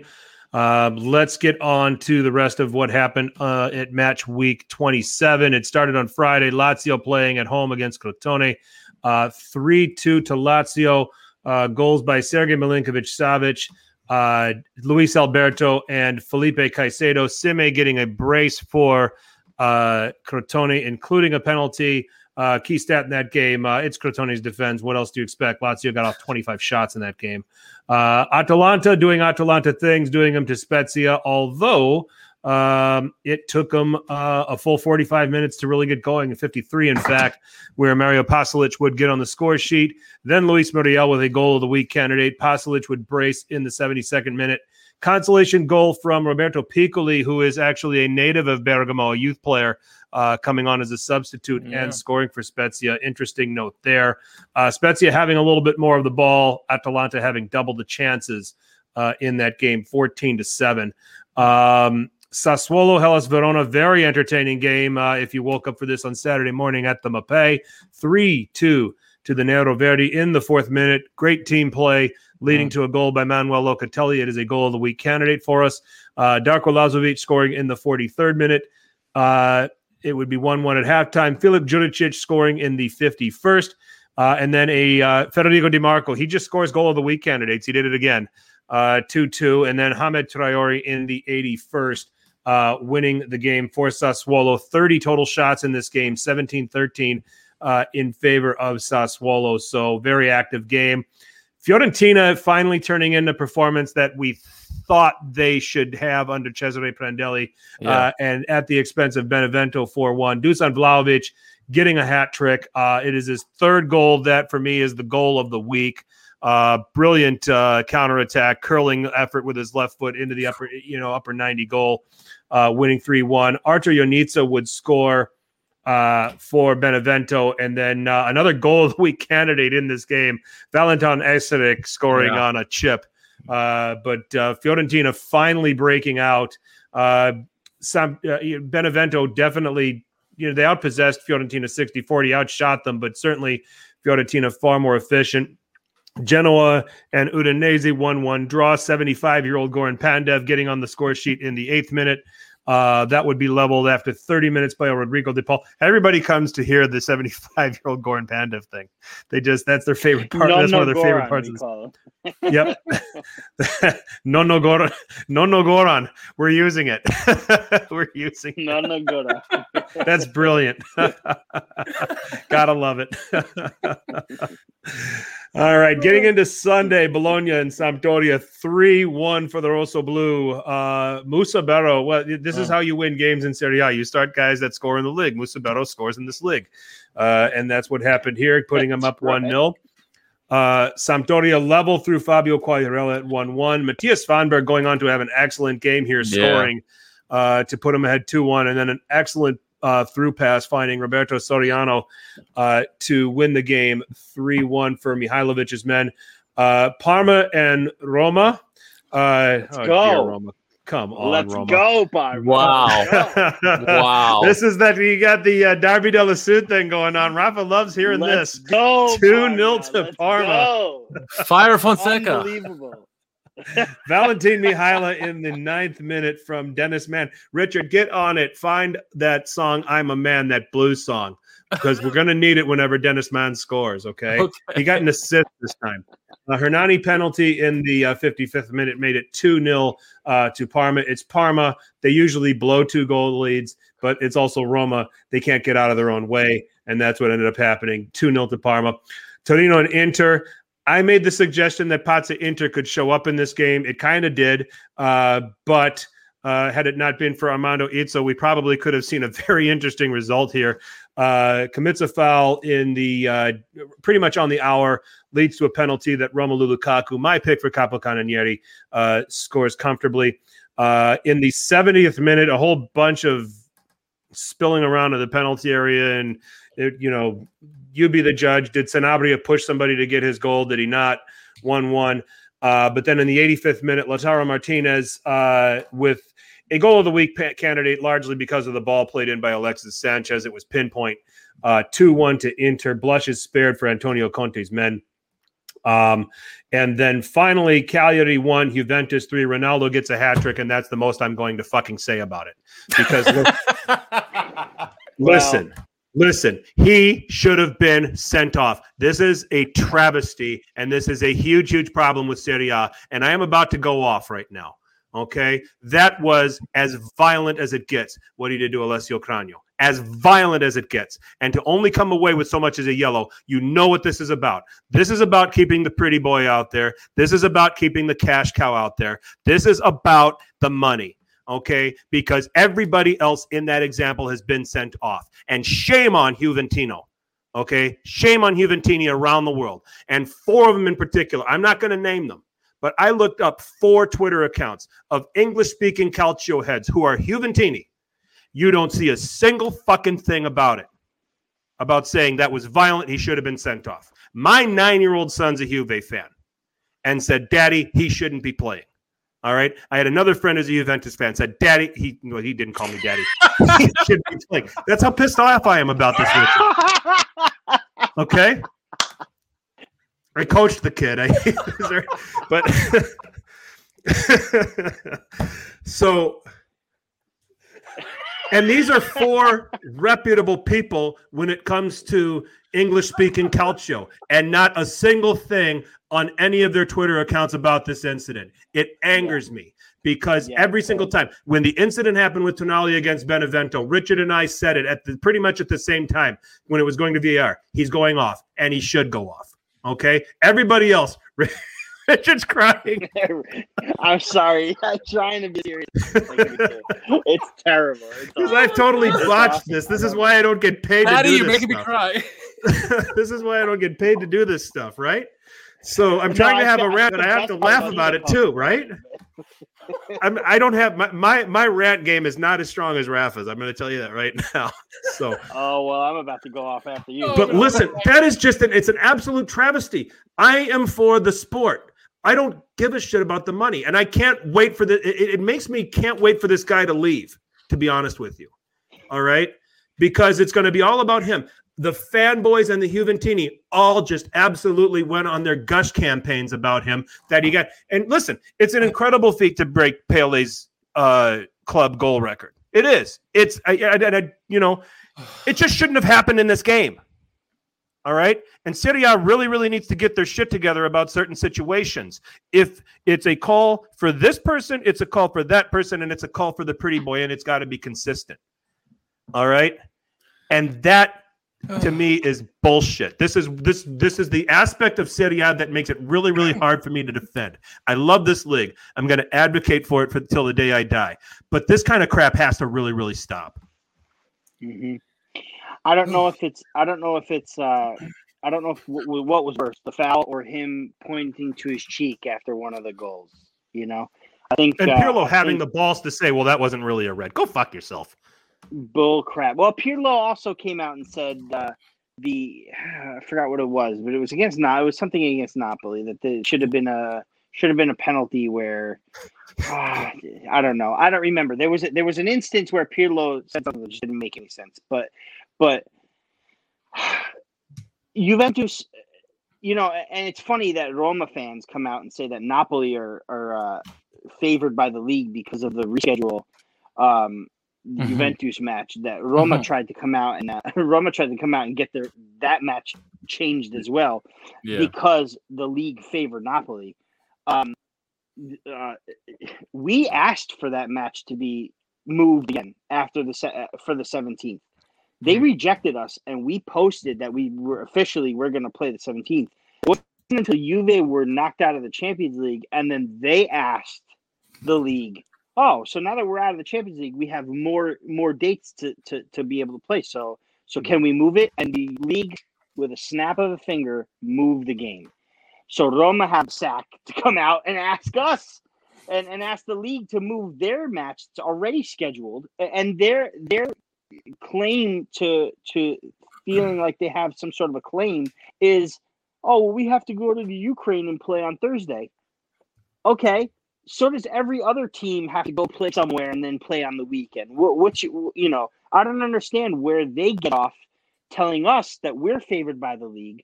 Just take a look at that foul against Cragno, and the fact that Juve are the ones after we were rejected to ask for this match to be moved and get it just like that. So who's favored by the league, Roma? Napoli or Juventus? What do you think?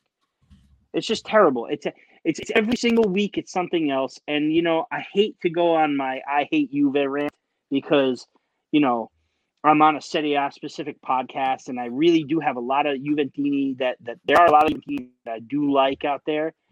But I just can't stomach this club. I can't do it. I'm sorry. I can't be impartial to them. I can't do it. I can talk and say the nice things about any club. Juventus is not the club.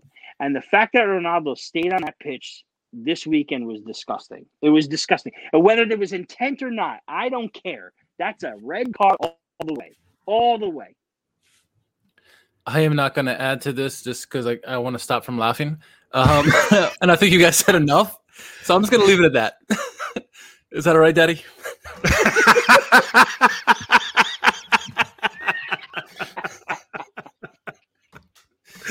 Oh, my God. I mean, Daddy 4. Frank and I Nona took Park, the time you and had I it all. scrolled through their accounts around the time and not four English-speaking Calcio people, reputable people, okay? Reputable people that are also Juventus supporters had make it very, very clear that they're not about Serie A and they're really not about Calcio. They're about their club. They're about the club they support. And they just happen to talk a little bit about Serie A. And it's embarrassing to me. It's embarrassing to me. We're supposed to be objective. We're supposed to be non-biased. Do Richard and I tilt a little towards Milan in our podcasts? Yeah, because we support them. But we also will talk about every single damn team in this league because we take the time to watch them. Okay? And no, but you know what, Frank, to your credit, you guys will exploit Milan for their faults as well. Yes, you're not afraid to tell it the way it's supposed to be, and I like to feel like we're like that at our podcast as well. We're a Napoli specific podcast, but we're gonna give it to them when they need it given to, and we're gonna obvious is obvious, and it's not cool to stick up for your club when you're wrong, blatantly wrong. It's not cool. Don't do it. Yeah, I mean it would have been refreshing for any of those 4 and then and others to say that's a red and he shouldn't be out there. And I don't know how good I would feel celebrating a hat trick after that happened. Honestly. I would if it was Ibrahimovic, I honestly, and I think everybody here who knows me, everybody here who has listened to this podcast would immediately see on my Twitter feed said, hat trick, Ibra's even lucky to be on the pitch right now. So that's, at least I try to present that difference, and at least Richard tries to present that difference. And Rafa, you guys over at Far From Vesuvius try to present that difference. It actually disgusted me more to see Juventus supporters who are supposed to be talking about all of Calcio not come out and say something like that. They'll come out and condemn every other fault and injustice and wrongdoing that goes on in Italian football. But when it comes to their club, they pucker up like you wouldn't believe. And it's hypocrisy, and it makes me sick. All right. Well, not much left to be said of that. I think you're right about that. My birthday tomorrow. It's your birthday. You're free to. You're drinking Guinness. Why not? I'm out of Guinness now. It's also my birthday tomorrow. That's right. We're birthday twins. I forgot about that. Fuck me. We are. Just kidding. Yeah. Richard, do you have? I was set up. Yeah. It's my birthday too. No. Yay! Well, since you guys are talking about that, I'll talk about something else. A lot of people are going off on the Inter game-winning goal, where they felt that Hakimi fouled somebody or other that just before Lautaro scored a goal. And it was a foul. It was a foul on Hakimi, but a lot of people overlooking what Sanabria did with Milan Skriniar, shoving him before his goal. It's a blatant shove, and then he gets his goal. So, they cancel each other out. So, for all those people who are screaming that should have been a penalty on Hakimi and that shouldn't have been a goal, I disagree because, Sanarbi, what he did was even worse than Hakimi did. So I think those two should just cancel out and leave it as is. And I'm never gonna I'm not one to support Inter, whatever. But if it's true, it was a deserved goal, fair call both ways. I mean, who cares? So there was enough of that I saw. I'm like, come on, just relax. I mean, it happened. Both teams did something. Relax. Anyway. Yep. Goals of the week? Or you want to talk about some games? Yeah, let's peek at this a little bit here. As long as we're doing it. Sassuolo and Verona was just kind of it's going to be really, really desperate for either team to try to get into the top 7. But that game had just kind of the winner has the most remote chance of landing European place. I don't think either of them do it. I think they've kind of leveled out, but it was nice to see an entertaining game there. Benevento might not want to hit the beach just yet. And you can see what their performances, because they're only 6 points ahead of safety now after this latest setback. And it would be a shame because, Pippo Inzaghi has got them playing some relatively attractive football. Gianluca Caprari is having a very good season, at least statistically, that flies under the radar, but they're not defending, which is a problem. And I think the only thing I would take from this batch of games, guys, was, Udinese are still grinding results. And this is a Genoa team that if they score this is a Genoa team under Ballardini that if they score first on you, it's going to be really, really hard for you to, to get back into it. And they get the penalty and they make it 1-1. So, and I said this last time, as I looked, Milan had a disappointing performance against Udinese. They were able to scratch out a draw with a late penalty, but the more I looked at it, I took in to dig in and see what Udinese has done, over this stretch. And I was like, this draw really isn't all that bad. These guys are figuring out a way to grind out results against everybody, and they are now in 10th. Yeah. Yeah, that's true. And how about Parma with the Graziano Pelle inspired performance to win that game? He didn't do much in the game, but he was involved nonetheless. It was his first performance appearance for Parma. They won. Surprising. I think this might be the result of the weekend. Surprising result of the weekend, I should say. No one saw that coming. Parma's been playing piss poor as of late, and then Roma's been playing decent, no doubt about it. And they just got slammed by Parma. Maybe they were left still celebrating that Shakhtar win. I don't know, but Parma again, a big win. They needed those 3 points. They're still towards the bottom of the table, but now they're within 1 point of Torino, and a couple more points closer to Cagliari. So that was an impressive result. And then also Fiorentina with a big win finally. Nice to see Vlahovic get his hat trick, first of his career, I believe. So yeah, that third goal was just something beauty. All right, goals of the week. Rafa, do you want to chime in on any goals of the week here? If you want to say Politano was your goal of the week, that's fine. Was a really. I can make a case for Politano being the goal of the week just because of the play, and Nono Pandev, the counterattack, the action towards it. Yeah, no, Pandev doesn't get it for me. No. But Lautaro's goal was really nice. And I hate to say it, but Ronaldo's first goal really was a thing of beauty too. The height that he gets. Ronaldo's not going on the list this week. No, Ronaldo's not going on the list this week. That's fine. But he gets the height, man. The height that he gets is unbelievable. It leaves me just throw your hands up. What are you gonna do? But I'll go. No, realistically, I'll go Lautaro. Just the timing of the goal, the pass that he received. I just think that was top 10 for me. All right, Richard, how about it? Yeah, honorable mentions for me. I'm gonna go Lautaro with the honorable mention. Great header by him. Sergei Milinkovic-Savic, I thought too, taking the volley was very well done. I believe Radu with the assist, but took it out of midair. Very cool finish by him. My top 5, I'm gonna go with the chip shot by Eseric, number 5. Very well done. Didn't celebrate the goal. Number 4 for me, old man Fabio Quagliarella with the volley off the cross. Just finds a way to get in the back of that. Well done out of midair. Number 3 for me, Luis Marial. I mean, what a wonderful strike. I mean, he just pretty much stopped and popped, right? It's what you see in basketball sometimes. I mean, just beautiful curling shot in the top corner. Number 2 for me, Felipe Caicedo. Wonderful volley by him out of midair. I mean, whether he planned to stop it out of midair, that shot that came out or not, he finished it excellently, I thought. And then Vlahovic, his 3rd goal for number 1. What a strike that was. You can see some of the reaction of his teammates were just like, whoa, look at that. I mean, that was a great shot. It was a great shot, no doubt about it. So that's my top 5. All right. I'm a sucker for team goals, so Locatelli is in at number 5 for me, the goal to open the game in Sassuolo Verona. Lautaro comes in at number 4, the ball from Alexis, the run from Lautaro.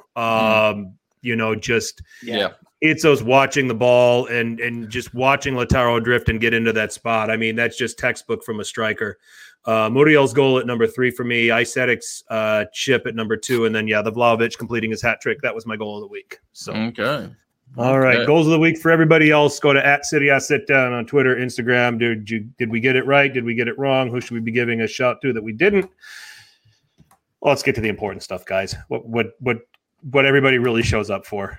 And Rafa's first time getting a chance to get to do this with us. It is time for Who Won Calcio Twitter. Richard, lead us off.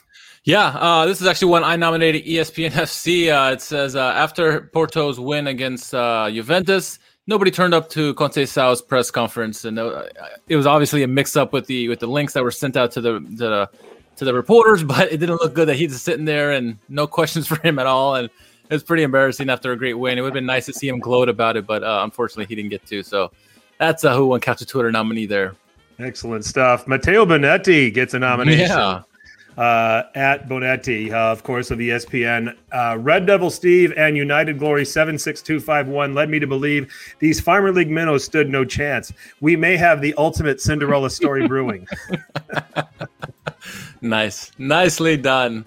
Uncle Sharma nominated me. So Uncle Sharma posted this picture of a highlight from La Liga. And it was really well done. Really great camera angles and stuff like that. And he's like, hey, look at the quality of camera angles. Learn something, Serie A. So I chimed in and said, bro, Serie A can't even handle racism, nepotism, and dumb fuckeryism to handle. How can they handle more than one camera angle? He even nominated me, so thank you. Well played. But you realize employees of the Serie A sit down are not eligible to win. But we can get nominations, so we appreciate that. That's right. All right. At Milanology with an underscore, Kessie versus McTominay, Fred, and Matic. He was a beast in the game. He certainly was. Well very played. good. I like that. Next one comes from John Solano. So first, let me show you the first tweet. The first tweet, this guy, Frank Khalid, says, I was quite impressed by AC Milan midfielder Frank Kessie last night. Played really well against Man United. Wanted to know your thoughts on him and should Chelsea buy him? Like, he's never heard of this player before. So John Solano chimes in, says, I was quite impressed by a performer of the name of Beyonce that I saw yesterday evening. Wanted to know your thoughts on her and should I ask her to dinner? Solano Solano taking time in between making babies with his wife to put in a zinger like that. He's on 4 now, is it? I don't know. He's better than me. Did I just read that they're getting ready to have their 4th? Good for you. Congratulations, John. Yeah, congratulations. He used to be Paris Snitch. Now he's God Paris bless. Chic at Snajats. Greatest threat to world peace. Oh, this guy comes through every single time, doesn't he? Roberto Gagliardini is in at 41%. Bobby Gags. Bobby Gags. Kim Jong-un at 17, Ali Khamenei at 8%, Vladimir Putin at 8%, and then G at 7%. Oh, Bobby Gags. Bobby Gags. All right, so next one comes in from Art Morelli. So he's first he had this tweet from 2019 that says, I'm at the National Zoo and I gave a little ragazzo wearing a Totti shirt a high five and said, Roma merda. His mother wasn't amused. So he followed that up with a tweet this weekend saying, proof that I have matured in 2 years. A boy walked past his dog past my house wearing a Roma shirt, and I said, you a Roma fan? He said, yes. And I said, Forza Napoli sempre. And he said, okay, I'm sorry. Nicely done. Let's see. At That's What I Said, he's saying that he deserves an award. This pick is too funny. Motherfuckers all over the place. Fuck y'all so happy about. That's our sports inter 80. That picture's still a classic. That's great. Look at that. That's my goodness. That's terrible. That's look at that. That's how funny guys. My goodness. Anyway. Oh. All right. So Juve FC tweeting Cristiano silencing his critics. Martino saying he's pointing to the spot where he drop kicked the goalkeeper Cranio. That's what I mean. Oh my gosh. Oh, that's good. At Centurion 96, a past winner. This was from Sunday from the Milan-Napoli game. Gutted for the pigeon Rebic just killed after his shot that went over the bar. That's good. Some good ones at the end here. Let's see. This one, Milan season since December.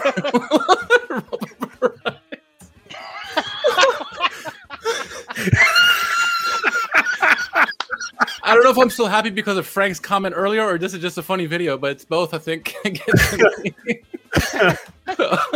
Crash. Big Sheik might be getting in. This might be Big Sheik's first win. It might be. It might be.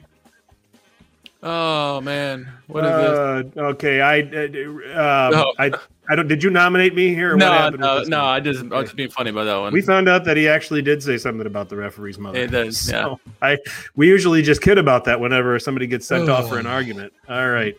At AC Maruk, M-A-R-U-K, I blame Elliott. Only have enough money to buy us 16 penalties this season. I know. What's wrong with him, man? Can't afford another penalty? I don't know. Couldn't get 17th, huh? Couldn't get the 17th. Couldn't get the 17th. Jerry Mancini gets one and says, I would love to know what Ante Rebic said to the referee. He probably told him Nutella fucking sucks. Immediately a red card was issued to Rebic. Never disrespect Nutella, baby. Is he sponsored by them? Jerry. Jerry is probably sponsored by them, yes. I think so. Oh. Let's see. All right, so that's Krizovic. Milan 2020 versus Milan 2021.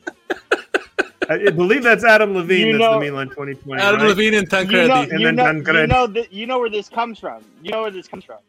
What's No. it? Tancredi tweeted out a few years ago that he looks like Adam Levine.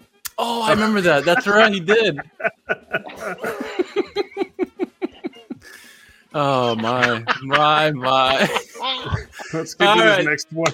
This one's from at Gianni J. Stinson 5. Pfizer.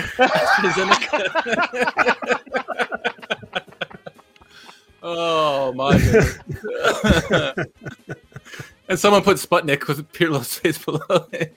Let's see. Oh. All right. Okay. So, it's. I think it looks like Arthur is nominating at Il Pandoro. Yes. Originally, Arturo came in. I know just the man that can save Milan, and it's Mike from Empire.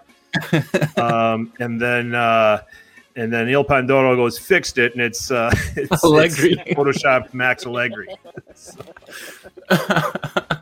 Oh, very good, very good. What else? Is that the last one? No, one more. All right. So this one comes in from Harry AK90. So the original tweet was... I haven't seen this one. I haven't either. So the original tweet was, naturally mummified remains were discovered along the arid Atacama Desert coast in Chile. And it says, man, was waiting for Juve to win a UCL win. Oh, man, that's good. Came in with a bang at the end. There are a lot of good ones. We got to pick, man. Really this was a good week for Who Won Calcio Twitter. Oh, Rafa, you came at a good time, man. I mean, chat room, tell us what you think. They brought it. Pandoro for the win. Rafa, what you got? Rafa, which one do you like? Oh, man. Oh, God. I don't even know. There's so many funny ones. The Milan season one was really... The car one, yeah. The Milan season with the Volkswagen was, for me, yeah, that was a good one. I can't even find it. The Tancredi one was great, too, though. Big Sheik, that's what it was. I'm going to have to pick Big Sheik. That was... Let's look at that one again. 3 wheels barely hanging on. Here comes the jump. And they're flipped over. That's good. All right. I'm fine with our guest picking the winner and having it be Big Sheik, huh? What do we think? Yeah, that's fine with me. Big That's Sheik. fine with me. Yeah, Big but Sheik. honorable mention I'm to sorry, the it's archaeology straight in the picture. box, but- Yeah, and Parasnitch too as well. Parasnitch. is funny. Yeah. We love it, man. People are stepping up their game. This Who Won Calcio Twitter, it's got everyone's attention. We like it. All right, so Big Sheik, congratulations. @_Nerazzurri has won Calcio Twitter. I believe is this win number 1 for him or number 2? It might be 2. It might be 2 actually. We got to go into the archives and find and keep track of this. So, you're not the only ones that need to get together with the standings. Oh my goodness! Yeah, I know, right? What the heck? Just make us winners and be done with it. I need. Listen, it's all me, guys. It's all me. I've updated it to week 19, and we have deemed the Calcio guys are the winter champions. We're gonna edit this out. Sometime between today and before Friday, I'll have the rest of it out. I'll have the updated standings, and I'm actually working a really cool prize for the winner, so I'm not going to spoil it, but it's going to be pretty fun. It's going to be a lot of fun. And thank you guys. Thank you very much for playing, because, I have so much fun doing it. I really do. I have fun watching everybody's, predictions and little comments and little jabs thrown here and there. It's a lot of fun. So I appreciate you guys sticking through it too. Yeah, we have not been very good. Photoshopping that. Well, that's okay. That's all right. So the Calcio guys were the winter champions, huh? I do. They were the winter champions at week 19. They were the winter champions. I will pull up the here it is right here. We're towards the bottom. Right. So Calcio guys are in first place. As of week 19, Calcio guys are in first place with 28. Serie A sit down is in 12th with 15. 12th out of how many? One correct score, 12 I blanked Frank. Correct results. 100%. but that doesn't include weeks 20 to 20. What are we at? 27 now. So we could be lower. We could be lower. We could be worse. We could be lower. We could be Schalke of this thing. So. Oh man. Well, with that, again, Big Sheik @_Nerazzurri. There's 2 underscores. You got to watch for that. Nerazzurri, congratulations. You won Calcio Twitter this week. Hashtag Who Won Calcio Twitter. If you find a Calcio related tweet on Twitter that's funny, use that hashtag. So that we could have it on the board for the next episode, and we can go through all of them. Please don't be offensive. That's all we ask. No nudity. As much as certain listeners and certain viewers would love it, let's try to keep it somewhat PG. But cuss words, have at it. Just don't be offensive. No Nutella covered nudity, Jerry Mancini. Don't give him ideas, Rafa. Oh my God! Please don't give him ideas. We already saw that one with the bath. He's already done it. He's already done it. He's already done it. It's just not on camera, thank God. Oh. He's already done it. Well, with the Serie sit down on the rails, I think we're going to put a bow on this edition, and it's time to shameless plug. And we're going to let our special guest Rafa have at it first. Rafa, plug away. Anything you want to plug for us? All right. So, as usual, Far From Vesuvius, @Far From Vesuvius on Twitter. You see my Twitter handle right there, @RafaNapoli83. But also check out @RafRant. So it's @RAFFRANT. That is our new Twitter handle for the Raf and Raf Rant. We're on YouTube, the Raf and Raf Rant, and Facebook as well. It's a really cool show. Ralph Bizzarro and I have so much fun doing it. We bring on a guest every Monday night, 6:00, and we cover all the post-match Napoli. We actually even opened an 800 number for our listeners to listen to the Napo line. So you can call that. And yeah, man, just find us on Twitter and support us, and we're very accessible to everybody, and we appreciate everybody, and we take all fans. We're a Napoli show. We'd rather have a big but diverse group. So follow us for anything you want to know about Napoli. Excellent stuff. Richard, anything to plug? I think we have a you did podcast 184 without me, and had to be done. What is it? Is it because I talk too much? You finally yeah, I'm doing an offshoot on my own. I got the place to myself. That's right. I got to find secret times in the dark. No, I got to change the episode title to Laugh Out Loud because my stomach is killing me, guys. I'm laughing too much in this episode. So, I would shout out to Joe Fischetti, got me on his Forza Napoli podcast. We talked, obviously, Napoli-Milan before the match. Good times with him. Make sure you follow him in his podcast, as well as Hader Rubani. It's a United fan, and his Football Masterclass podcast. They're also on YouTube as well. Follow them on Twitter, anywhere else in social media. I had them on. We previewed the Milan United game on Thursday. The link is below in the description here on YouTube, so definitely give that a follow, give it a check out. Be much appreciated. And as always, you can follow me at R_KHARMAN. Excellent. I can be found, at FTC_21. Again, last Tuesday, along with Matt Santangelo, we appeared on United Daily Podcast to preview the tie between Milan and Manchester United. So, good times there. That's still up on their stuff. I also will make an occasional appearance on Alex Donald's radio show, Man of the Match. That's on Onside Radio, specifically geared towards South Florida sports, but he does a Serie A segment, brings me on. I'm appreciative of that. I want to thank Alex for continuing to have me on for those spots. So I don't know if I'm going to be on this Friday or not. I doubt it. It's kind of been an every other Friday thing of late, but we'll see. You can find me at FTC_21. Otherwise, Serie A Sit Down. We have our own channel on Apple Podcasts and SoundCloud. We can be found on Stitcher, Spotify, iHeartRadio, wherever there's podcasts. You can find Serie A Sit Down. At Serie A Sit Down on Twitter or Instagram with any comments, questions, any Who Won Calcio Twitter nominees. Remember, hashtag Who Won Calcio Twitter. Can also find us on Facebook, although we're rarely there. But drop a note and we'll definitely reach out to you. And here on this YouTube channel, if this was your first time catching us here on the YouTube channel, please drop a like, please subscribe if you enjoyed it. Subscribing will get you notifications for future episodes going live, so that you do not miss a Serie A Sit Down. So we appreciate it very much. Chat, you guys were amazing. As always, you always brought it. Good to see some of you guys. Rafa, happy birthday twin. Hey, happy likewise. You can also find Frank at Daddy Frankie on Twitter. You've heard that Yankee.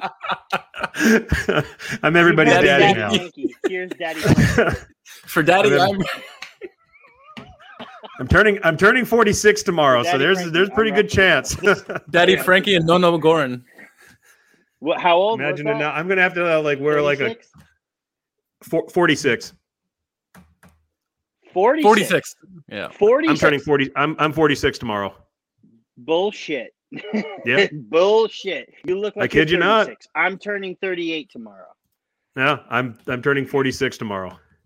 Wow, unbelievable. You look great. You look great for Daddy Frankie. Well, thank you. Now I'm gonna have to do these episodes wearing a cardigan sweater and a pipe. And I'm gonna have to drink. I'm gonna have to drink the shit that Presidente from Milan Club Montreal drinks. What's that? That Averna with a slice of lemon. Yeah. That stuff is nuts. That's okay though, Frank, because Matteo Bonetti has dubbed me as the vicar of Vesuvius, and one day I was really considering putting on like a priest, whatever the collar is, and my fiance stopped me and said, "Absolutely not! You're gonna offend somebody." So smart woman. I understand. I get it. That's the first time we've had someone with better hair than me on this podcast too. That's a rarity. It's a rarity. This thing is the product of the shutdown, the lockdown. I decided to go for it. I've always wanted to grow my hair, and it's gotten out of hand, and I'm not going to stop. Good for you. Rafa, we got to have you back on real soon, okay? Maybe when you guys clinch top 4 and it's not at the expense of Milan. We'll do it then. Let's do it. All right. Well, I want to thank you. Let's do it. Awesome. You know what? I'm sorry. Before you guys go, one more thing. I forgot to plug. We are also going to have an episode during the break, the FIFA break, called Nazionale, and we're gonna showcase Napoli players with their national teams. So that does mean Insigne and possibly Di Lorenzo. So if anybody's interested who is, a Serie A fan, a Nazionale fan, an Italian national team fan, come on over to the Rough and Rough Rant. We'll put out announcements of when we're going to have it, but it'll be after the matches are played.